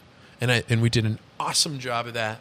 And we were full with lines, people waiting to get in, and restaurants were still hot, But, the $16 burger thing came up then, and tipping, and Danny Meyer's kind of ruffling of the feathers in that, service fee scenario. I'm still hopeful for that. I just don't think it's going to happen overnight, but I think it's the obvious answer. In a lot of ways to, and it's more for the operator for sure. Like, again, people are looking for organization. Minimum wage down here is $13 an hour. So our servers make $13 an hour. And then if you have a tip model, they make whatever they make on top of that $13 an hour. Fantastic. Well, it's really good also, but the business is paying that, and we're not able to really raise our listen, we have raised our prices, but there's only so far you can go before the equation becomes. I want to get here. I really do, because I think that this is a lot of the stuff that you are trying to echo intentionally with your podcast and having these conversations. And if I'm reading between the lines, it sounds like your target market is the consumer, and what you're doing to educate the consumer. These conversations need to have. I think they need to be had. But what I want to just get facing reality as an operator. And how the guest might affect you instead of how you might affect the guest. Sure. But, I think it's more, just that, like the hard part that nobody wants to talk about because it's not hospitable. Yeah. It's not hospitable to let people know your problems and then, that cancellations are a big deal. It's not necessarily hospitable. But, I think people should live up to their account, be accountable for things like this. Right. And what's wrong with that? Nothing. I don't think so either. It's just when you say it, it doesn't feel hospitable. And I totally get that. I've been told it's a bad look. Don't complain about shit the guests do. Well, guess what? How else will the guests ever know? They don't know the economics of a restaurant. They're just, we're not going to make it. They don't think about how that affects your fill profitability. the seats. Yeah. And I talked about how these cities are still, earlier, how these cities are still rocking, from the cultural events, the cultural changes, and a pandemic. And, it's really, you don't see the same amount of people on the streets. You just, people are, there's a perception or a fear of, there's a lack of safety down here. And I don't give a shit. Yeah. I stand on the corner the same way I did in a neighborhood I knew shit about. And I said hello to everybody that walked by with confidence and heart. And it's also my neighborhood now, and I'm with you in this. Yeah. And, when we left, I flipped Maven into Trattoria Mucci, and I was sole owner on that. And man, it was going good. We had a huge amount of people visiting us in that, concept. And then bam, we were 6 months in, and then bam, COVID. Ugh. And I was just trying to I was doing whatever I could to rescue myself out of that. It didn't work. I had to close it. And I'm paying that off, There's a real, it's just reality of what it's like to be. It was a good fucking restaurant too. Yeah. It was a good fucking restaurant, but it's just really hard to, to be able to, at the percentages of success, the success rate of restaurants, profitable restaurants, right? I think, strip club was not a huge cash cow, but it was ultimately a story that was complete, a book that was written from beginning to end. And we closed with the same amount of respect for ourselves and our partners as we opened. And it was a beautiful time. Yeah. And I could take that and I could be like, damn, dude, Yeah. that's forever. And the legacy is set. Yeah. That one worked. Town Talk, it was about what it was at the beginning, and that vibrancy and that directness with the guests. They walk in that door, and if there was a wait, we'd hand you the clipboard. You'd write your name down, how many people you are, and the time you arrived, and you handed it back to us. It was a connection, like a visceral connection to people that they had never gotten, say, in a restaurant here before. We busted their balls. We would literally just start clapping from people, random people when they come in the door. We're like, oh, guys, look. And we just start going like this. And people walk in the door, and they'd be like, what? This is so weird. It's People juxtaposition. walked out Yeah. because we did shit Really? like that, because they were overwhelmed. And it was like, oh, come back. We'd walk outside and be like, come back. We were welcoming you. Really? But, it's a lot to make the story happen front to end, and it's only happened once in my career. And I don't know always the stories that's part of the stories that are going to be written for me, and the changes culturally that have affected the way I think about everything. How on that note of these ways you think differently because of these experiences you had, what are you doing today through your lens of experiences that you're doing different because of your compounded exposure to the world of restaurants? Well, again, I have deepened my compassion for the folks the lives of the folks that I work with, and understand that there are so many other stresses going on now that really weren't part of the cultural, social collective before. How does that manifest in what you do day to day? Well, it manifests in that, when I see people, I might expect that they're not, I might expect that they have more troubles than they did before. I might expect that they're a little more money conscious than they were before. I might expect that somebody passed away in their life recently.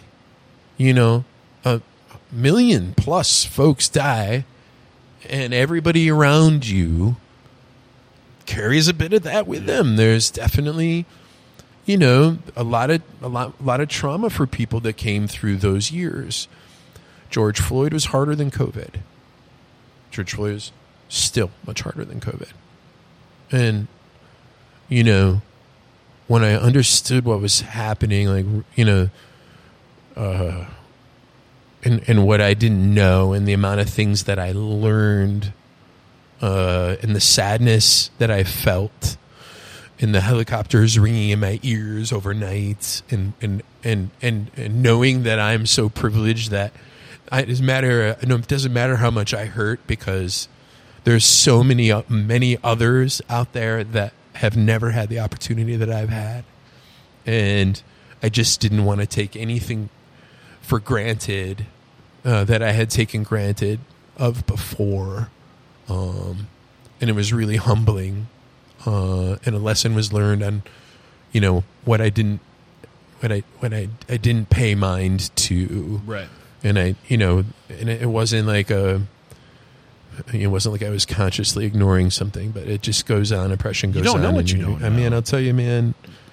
And I really thank my kids for bringing me with them through their childhoods and understanding what's going on in their classes. And my daughter's a teacher now, and her heart and her compassion has led her to try to find a scenario where folks need it the most, and that's where she goes. And I'm just learning so much from them. Yeah.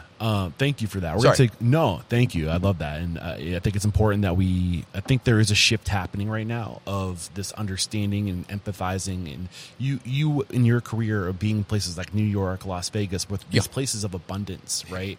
And you start to acclimate to that abundance, and you don't recognize how that's just the top 1% of the 1%, and that it's hard to wrap your mind around the people that don't have until you've been in it and you've seen it, or you've known somebody who's in it. And I think we're finding do we have a long way to go? Absolutely. Are we finding a balance? Is there a transformation happening today? Absolutely. And I think really restaurants are at the forefront of that transformation. Well, restaurants are the ones that move in and take the risk first anywhere you go, and those are we're the type of people that are hardy enough to take it. We bring emotions with us generally. We bring craft and training with us generally, and desire to understand risk. Yeah. My mission statement is to change the world through inspiring, empowering, and changing the industry. And I think that if we can transform the industry is going to be at the forefront of changing the world, because we work with the have-nots. With the people. We're so close to those people, and we have to bridge. We are the bridge between the haves and the have-nots, and I think that is what we're here to do, is to educate the consumer, and we aren't going to make lives better for us until we educate the consumer. And on that note, we're going to take one more quick break to thank our sponsors. We're going to be back to talk about where you are today, what you're doing with Niver Niverland, and I know you want to talk a lot about what's wrong with the industry. So I'm going to let you loose, my friend. And I can't wait. I don't know. You might be surprised. I'm not going to go loose. We'll figure this out. I hope you do. Recently on the show, you've been hearing it come up often. Restaurant Systems Pro. If you've become interested, I highly recommend you sign up for the Restaurant System Pro 60-day pilot program. This is something that's never been done before. This 60-day event is at no cost to you, but it's not for everyone. Fred Langley, CEO of Restaurant Systems Pro, will be leading a group of restaurateurs through the Restaurant Systems Pro software and setting up the system for your restaurant. Fred will be leading the training, supporting you, and holding you accountable. Typically, this costs $10,000 a month to have Fred in your restaurant, but during this no cost to you 60-day training, he will be teaching you every process he does during the group coaching sessions, and nothing will be held back. During the 60 days, Fred will walk you through the Restaurant Systems Pro process and help you crush the following goals: recipe costing cards, guidance in your books for accounting, cash control, sales forecasting with accuracy, checklist, budgeting for the entire year, scheduling for profit, more butts in seats, and that's not it. Often, the team at Restaurant Systems Pro helps restaurateurs out pro bono because their hearts go out to these folks. I mean, it's hard out there, but because of that, a lot of the time these restaurateurs don't follow through because they have no skin in the game. For that reason, there is an application process. Only those serious about making change in their operation will be accepted into this program. Are you interested? Then go to restaurantunstoppable.com/RSP. That's RSP for Restaurant Systems Pro. Restaurantunstoppable.com/RSP.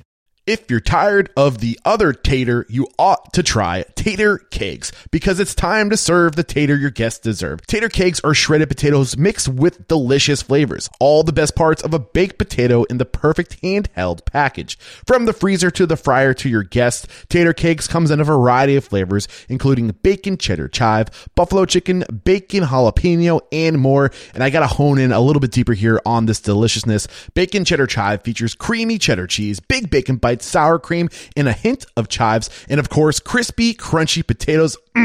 Sign me up for that. You can serve them in a variety of different ways and in many different applications, great for dine-in, delivery, and to go. With all the uncertainties in the world today, we should be certain that our food always has great flavor, and Tater Kegs provides that comfort in every bite.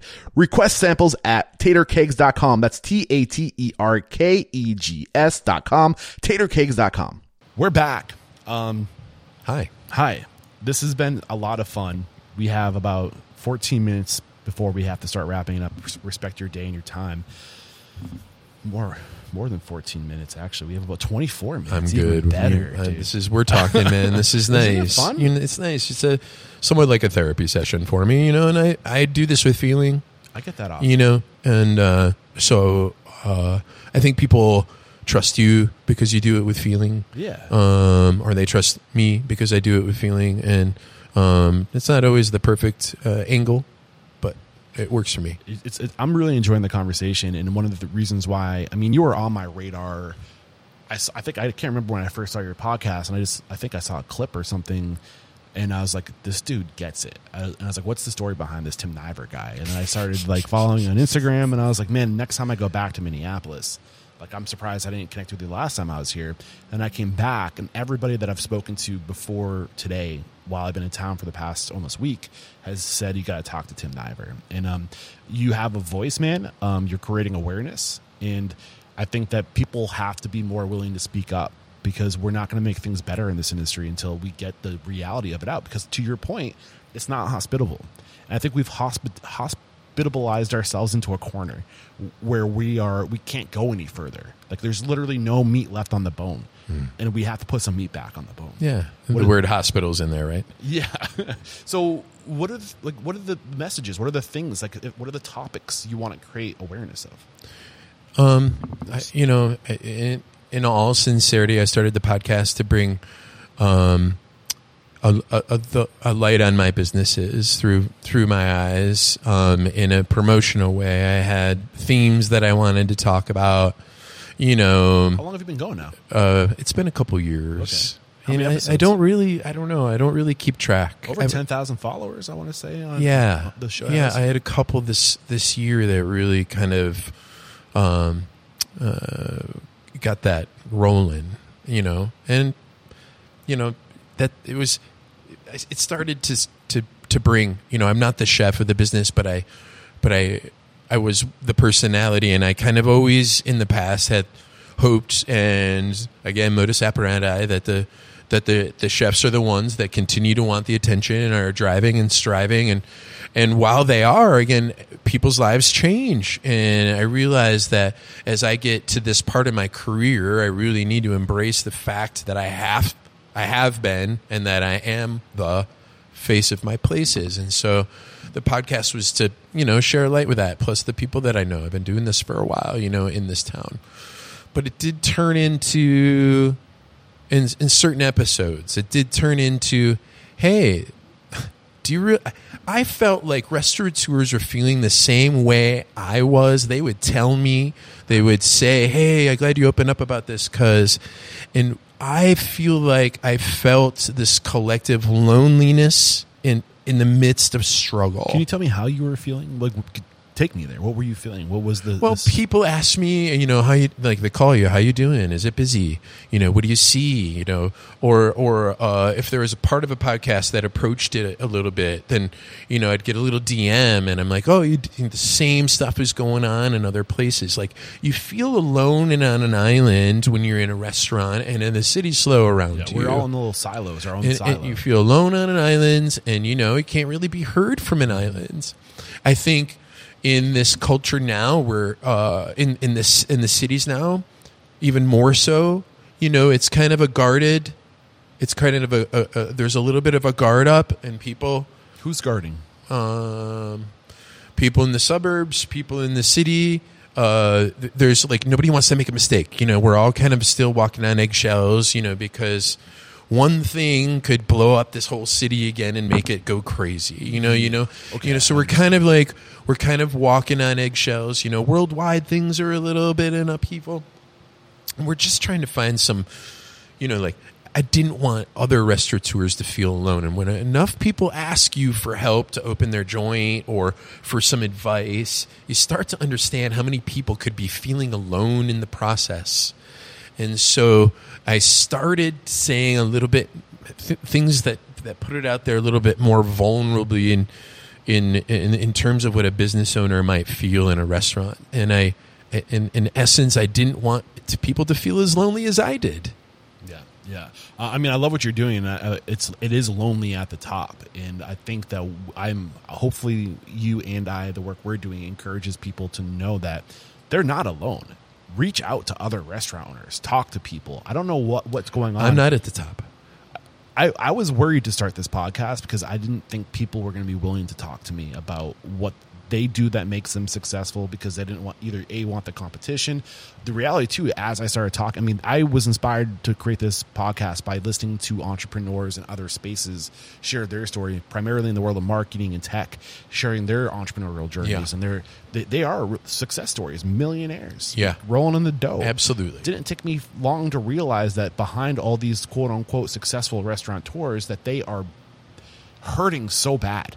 And I'm like, my job is to make an example of these people who are from the outside looking in, the Thrillists, the Food and Wine magazines, the James Beard, the Michelin stars, all these people thrusting accolades on these individuals, seemingly so successful, are trying to figure out how to pay the rent this month. What is going on? Why are we celebrating these people? I'm not saying that they're not worth celebrating, because they do amazing work and they care so much and they give so much. But why can't people have security? Not Bentley's, security in our industry. I started avoiding James Beard Award winners in Michelin star interviews because my goal is to find out what are the people who are fiscally responsible doing, and how do we bridge the gap between systems, sustainable business practices in terms of food and sustainability and doing the right thing with food. But how do we make that profitable?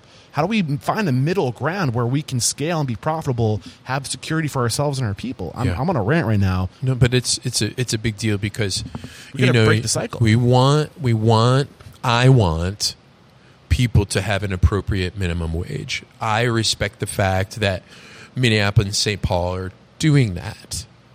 At the same time, we did mention at the beginning of this that this would be hard and very, very difficult to sustain, because it's a large increase. And we employ a lot of people at minimum wage because they're tipped otherwise. So we employ a lot of minimum wage workers. They get tipped otherwise. Everybody now makes well over $20. $20 is absolute minimum now. Is that even enough to make a well? living It's in this? pretty good for us. Yeah. Saying that this is what we have. Given the rising other minimum wage, this is what we have in terms of inflated costs.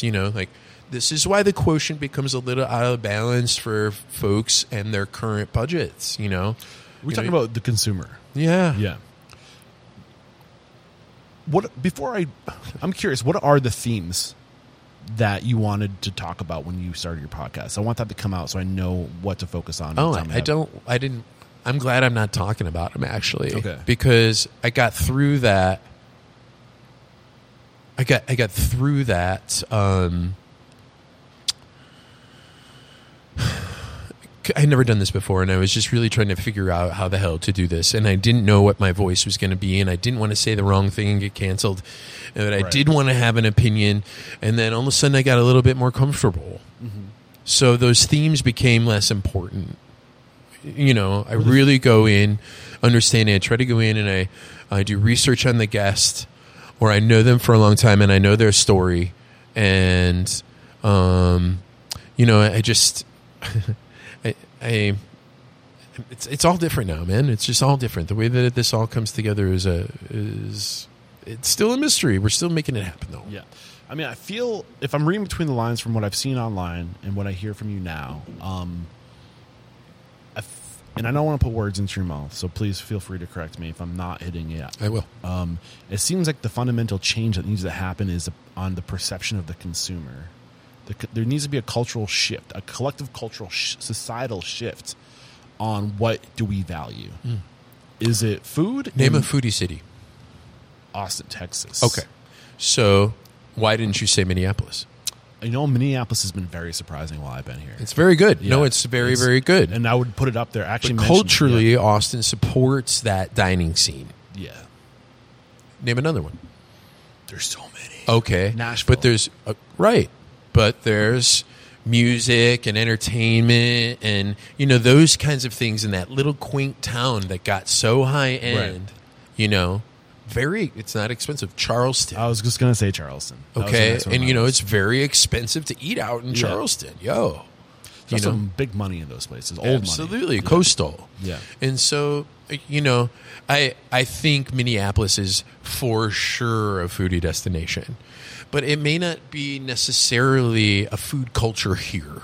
Right. That's big enough to support what that high... So do you mean local incomes? Is that what is it? The local income, the people? No, that have I think the income's supported. I don't think the palates do. Okay. Minnesotans they eat hearty. It's cold a lot. They have cabins and it's a beautiful life, but it's not necessarily. It's more of a cabin culture than I would say like a dining out culture. There is a bleeding of. Sorry, did I cut you short? Maybe. Sorry. Now I'm not saying there isn't one because this town has supported some amazing chefs. And Gavin is really towing the line with the level that he has brought to town. And he is out there paving the way for others to understand that level is achievable here. Yeah. And he continues to associate with high-end brands that help him keep his level. And his associates are now, he's been here long enough that his legacy is starting, to happen here in the city where that level will continue through the others that have worked with him. Yes. And so, we need trailblazers. We need somebody really pushing that in. And there's a lot of desire for him to do that at this point in his career, and he's been very successful with it. I think he was so smart to come here with the track hometown record boy. he had. Yeah, hometown boy. So there's that. There's a lot of loyalty factor here too. And the thing, and I'm happy you brought his name up. I had him on the show. He was a great guest. Yeah. When I think of Gavin Kaysen and just being around the people that mutual connections, people that know him, that I've had the pleasure of speaking to and getting on the show, like Peter Campbell with the Red Wagon Pizza Co. talking about their experiences with Gavin. What he does is the epitome of what I'm trying to make an example of.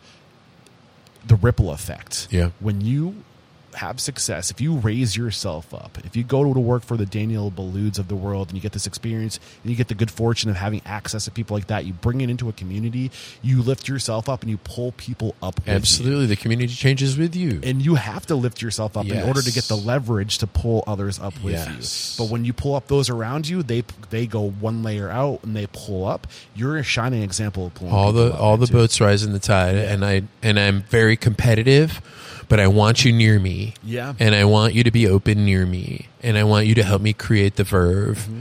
And I want to be, like next to people that respect what's going on in the industry. And I may not be white tablecloth, but that doesn't mean I don't know it. Right. And I can understand where everybody's trying to go with their concept.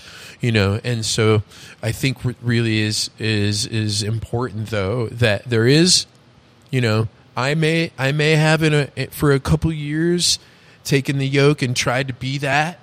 I have put down that yoke. Other people need to put that yoke on and drag into the future in a certain way. And so for me, there's a little shift there. And I matured early, and I was on the varsity basketball team when I was a freshman. Right, when I was a sophomore, everybody was taller than me, and I wasn't as good anymore.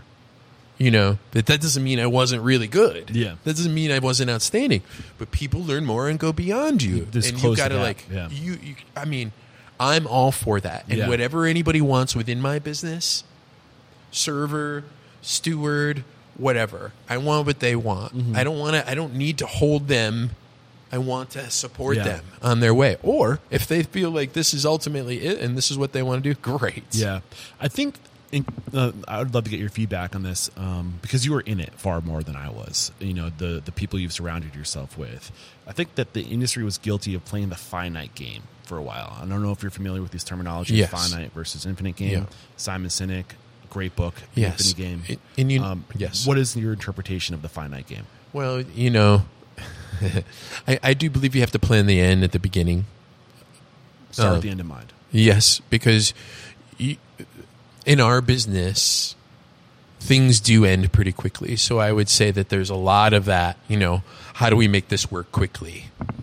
And what do you mean, how do we make this work? Well, you got to get your money back quick. You got to start if you're you got to run away. You got to be able to, like you say, being undercapitalized. You got to, but you still have to get off the ground quick and understand how to manage that cash flow and what your business is actually going to be and what it morphs into environmentally and culturally that you don't know about. But understanding the end is important because ultimately, I think if you open a restaurant, you're going to close one. So maybe expand the idea of making money fast and understanding that it's only the first inning. There's so much more that happens on the way. What is the end? Mm-hmm. Well, I think it ends differently for every place. Like I say, there's places that last for 30 years, and we all say that's a grand accomplishment because no fucking restaurant lasts 30 years. And then we congratulate restaurants that are around for 20 years. And you're like, wow, no restaurants last for fucking 20 years. Right. That's amazing. So when you start a restaurant, do you really believe it's going to last for 20 years? Do you really believe it? I think most people's retirement plan is death in this industry. Just keep going until I can't go anymore. But what happens when you literally can't go anymore? Well, I mean, and you have I understood, I totally hit that point where I was like, okay, right now, I don't feel like opening other restaurants because I don't have it in me, because I'm not, in my creative brain right now. I'm still somewhat in survival mode, trying to piece together what will be the last year of our lease here and what that looks like in a city that's completely changed. How do I go out? Am I going to be as busy as when I started? No. Am I going to be able to renew the lease? Is something going to change in a year that shows me that I should re-up for 5? And so you have to sense the scene, man. The restaurant can be good. It can be busy on days. It can be busy on nights. but we're not open Monday, Tuesday, dude, because there aren't enough people to do that. Now, we could find the employees. There's not enough people to do that. Got it. So we had to like really etch out what we thought where our money can be made and manage those pieces very specifically. And, we're not as busy as we were last year, but downtown isn't. October was really good last year. This October was like, there's no prediction. How do I predict? How do you predict how many people are coming? I mean, there's a million different things that could happen. And other things that pop up. Yeah. And what neighborhoods are on the up, and where is an A location now? There's just so many things that change. I think I did believe my restaurants were going to last forever because I believe they were good enough to last forever. But even though they've closed, they have lasted forever. Yeah. And they are still a part of people that are working in this town, still a part of the nostalgia for a time when restaurants were like, that was like, a time where you're trying to do something different, but not too different so that everybody would love it, and a time when big concepts worked, and it wasn't about the chef. Yeah. So when I think of the finite game versus the infinite game, what I think, back to my thought of, I think the industry was guilty of playing the finite game for a while. If I'm using Simon Sinek's words from that book, the finite game is about winning. The end game is about being the best and beating everybody else and getting the recognition from the industry is like, I'm the best in the Northeast or the Midwest. But what happens after that? What happens after you spend your entire career putting energy into being the best? What happens next? Oh, I have that problem. I think I just reckoned, I don't know exactly when, with how I see success in myself. I've already achieved it. And I didn't even know it. Everything you do and move on from, good or bad, is some sort of success. You're right. And it is accumulated inside me, inside the people I work with, and has either inspired them to go forward in the industry or not ever. Or, in relationships. It's inspired relationships. So what does winning the game look like for you today? How do we know we're winning? I think there's such a value in straight effort. Just that you put in the time necessary to stay where you need to stay, and you don't cheat yourself of a level I don't need to, remark the tables with silverware at Mucci's because it's not that fancy a joint. But we do. There's big flavors all over that plate. You need new plates to try this new flavor. You can't just mix everything. Some of those finer values are still implemented in a super casual way. And it keeps it right in my brain to still not cheat myself of everything I've learned, even though I don't wear a tie anymore. I don't know who does. I used to wear a tie to work every day at Aquavit. Nobody does that anymore. Very few places, So it's who I am now, and that's the biggest part of this journey for me. And I didn't give myself credit because I always want to be the best. I always wanted to win. I'm very competitive, and it really took me a while to understand that my success has already happened. What happens now is just gravy, and it's another success in motion, one way or the other. Some of the greatest successes that I've had here have already happened, whether I like it or not. The opening itself, just being there in that time and being crushed in those moments of business. I mean, that's a huge success. What fills your cup today?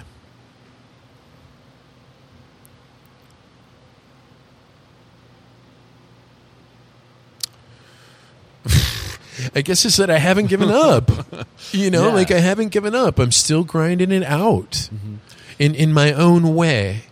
And I'm not at like the fine at the top of anything. I have my restaurants, you know, and people know me, and I want my reputation to precede me the right way. I am fallible. I am vulnerable. I hurt. I love you. This is such a great time. You know, all that stuff all in one, you know. And I still have that. And it's just, I have not given up, man. I have not given up. And in connecting with you and talking about what the spirit of the industry is, and that it may be hard, but it's still, Yeah. I mean, what There's we still get out of nothing better. food, you Yeah. need it. What we get to do, I think most people are starved from today. We get to make real human connections face to face. We get to be seen in the moment and valued for the thing we do. Instantaneous gratification, which is, I think, baked into our DNA as humans, to be seen, to be valued, to be appreciated. We get that fucking filled, dude. Yeah. We get that. And not It's a a lot of people refresh do. world, though. Yeah. And we want more, quicker, faster. I think attention spans are a little shorter, Right. and you know, maybe that's part of it too. What does passing the torch mean to you? People grab the torch that want it. It's not about me passing it to anybody. People grab the torch if they want it, and I'd hand it to them. You know, and there's a person who wants the torch, and there's a person that doesn't. Am I too bold in saying I think that is the game, is to pass the torch? No, I don't care what you say. I mean, that's great. For me, it just happens that there's people out there that have learned from me, Right. that there's a healthy legacy surrounding that. That somebody leaves a restaurant of mine and somebody else's restaurant would want to hire them because they know it's a good place. Right. You know, that's very fulfilling. Right. But also the people that stay so long because they love their job.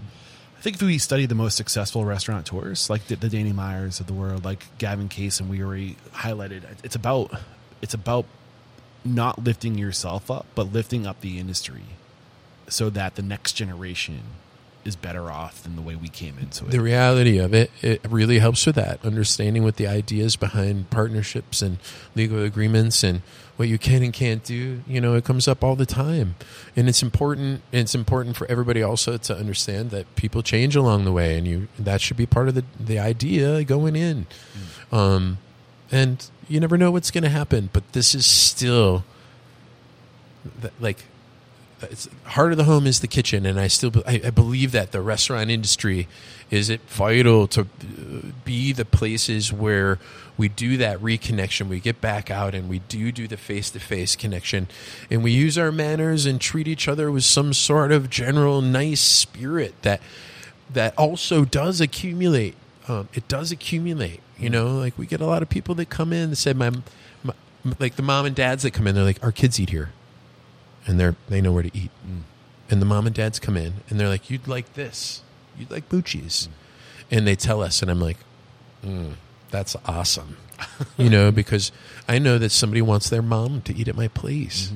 That means that's so cool. Yeah, yeah. I've really enjoyed today's conversation. Thank my you, friend. Eric. Me too. And thanks for letting me, spit my truth. Yeah, man, of course. And I'm going to wrap up with a few questions I ask all my guests. We're almost at the end. What is one thing about your businesses, your values, the systems, anything in the four walls of your restaurants or you that is truly unstoppable?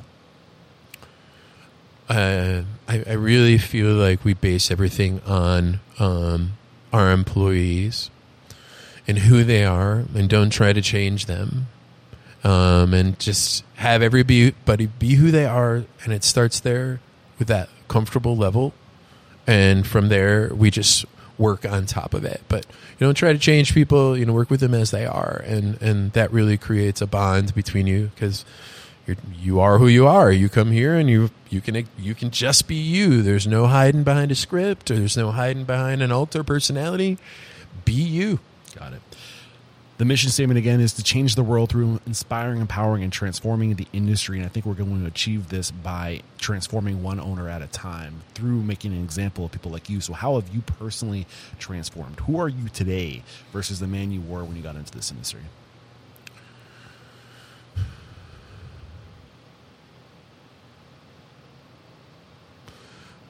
Well, I've seen my limits. I see what I can achieve. I see what I have achieved. I feel like I did it with honor and respect. And I look back and I don't have bad memories, even of the hard things. You know, you grieve for a while. But right now, I think I feel like I have something to offer still.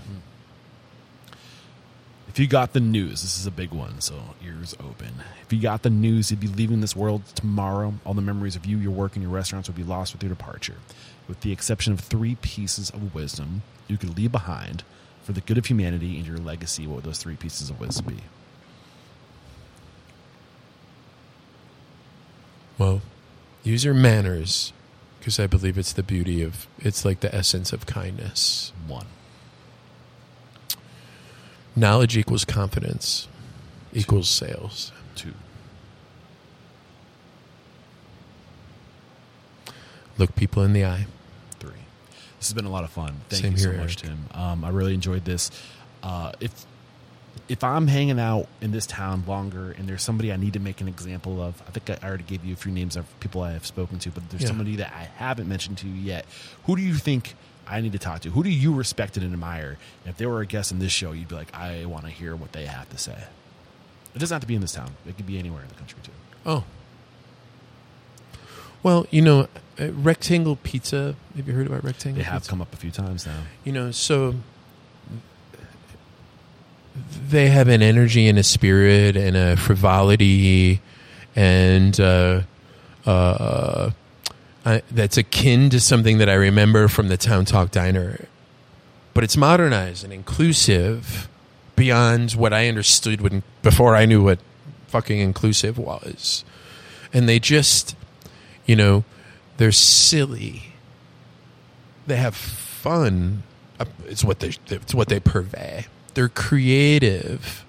You know, it's a more modern look at what businesses are trying to be with the culture around them, with what their targets are.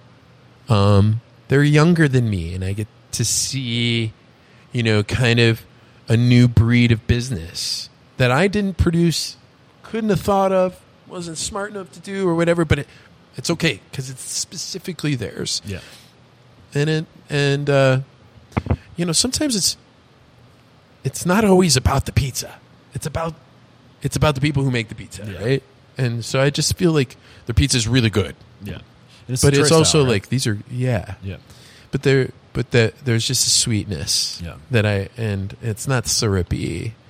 It's of the times and it feels appropriate now.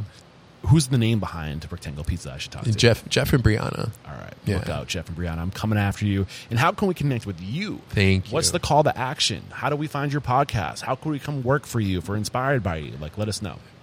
Well, you know, I'm just going to keep putting it out there. You know, Niverland has been a great outlet for me and a good creative outlet for me, but we're still putting such great food on the table at both of Mucci's and Saint Dinette. And, you know, honestly, I just want it to be a true experience every time you come in.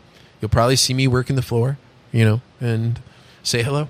Awesome. This has been so much fun, Tim. There is no question, my friend. You are unstoppable. And this is episode 1052. Head over to restaurantunstoppable.com/1052. We'll have a summary of today's discussions, as well as any links to tools or services recommended in today's conversation and how to connect with Tim over there. Thank you so much for your time, Tim. Yeah, man. Cheers. Appreciate you.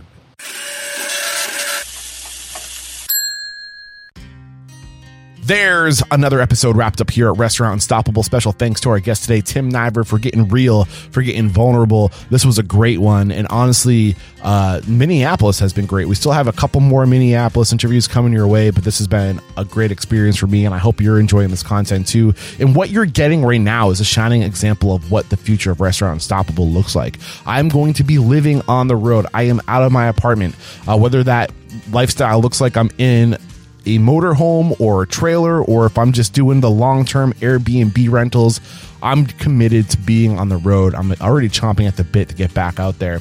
And I just want to take this more journalistic approach. I want to go to these cities, and I want to, let the cities tell me who I should talk to, and just follow the leads and be raw and be transparent. And I love this work we're putting out there. I think the content's getting better. I don't know what you think, but this is exciting. 2024 is going to be a great year. This is 10 years. We're about to eclipse 10 years. That is freaking crazy.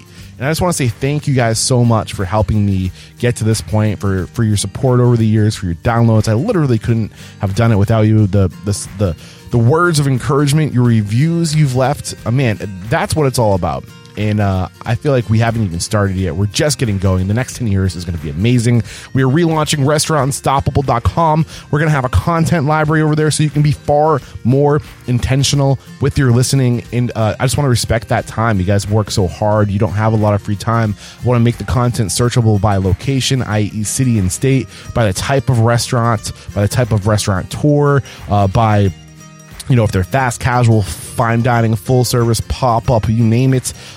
We are getting so organized over there, and I'm psyched for that. We're going to have our community element as well. We'll have live events. And if Eric Cacciatore is going from 0 to 5 restaurants in 5 years or less, how is he doing it? I'm going to be collaborating and partnering with the people I would be going to open a restaurant tomorrow. And we're putting together a 12-month training program, a coaching program, where I'll be teaching culture, and then I'm going to be partnering with Restaurant 365, where they're going to teach us all things restaurant systems. And we're still looking for a marketing collaborator. I have some ideas, nothing that I'm really willing to say out loud yet, but we're going to have a coach for our marketing. And then I'm also going to be focusing on human factors. What's going on between your ears, this brain of yours? How do you get mastery of your brain? It's a subject that I'm really passionate about. I'm not going to say that I have mastered my brain by any means, but I am very interested in the subject, and I'm constantly working on myself. And I want you to come along this journey with me in figuring out this idea of mindset, of choosing to be happy, of developing habit, developing discipline, things like this. We're going to dive deep into that stuff. So this is going to be a 12-month long program. Every quarter, we're going to launch a new cohort, and I'd love to have you guys be a part of that. If you're interested in this, think of it as a mastermind with me and all the people I'm going to if I'm opening a restaurant tomorrow. If you're interested, we're launching this in Q1 2024. Email me, eric@restaurantunstoppable.com. Let me know you're interested. I will put you on a waiting list. I'm super psyched about that. And we have some cool things coming your way. 2024 is going to be freaking awesome. I can't wait. I just want to say thank you to Jerry Parisi for all of your hard work as our copywriter and editor. And you do so much more than that. And I couldn't be more psyched to have Callan Viola join us as our community manager. We are doing great things here at Restaurant Unstoppable. I'm so grateful for my team, and I'm grateful for you, my listeners. And man, I'm going to shut up now. That's it for today. Until next time, peace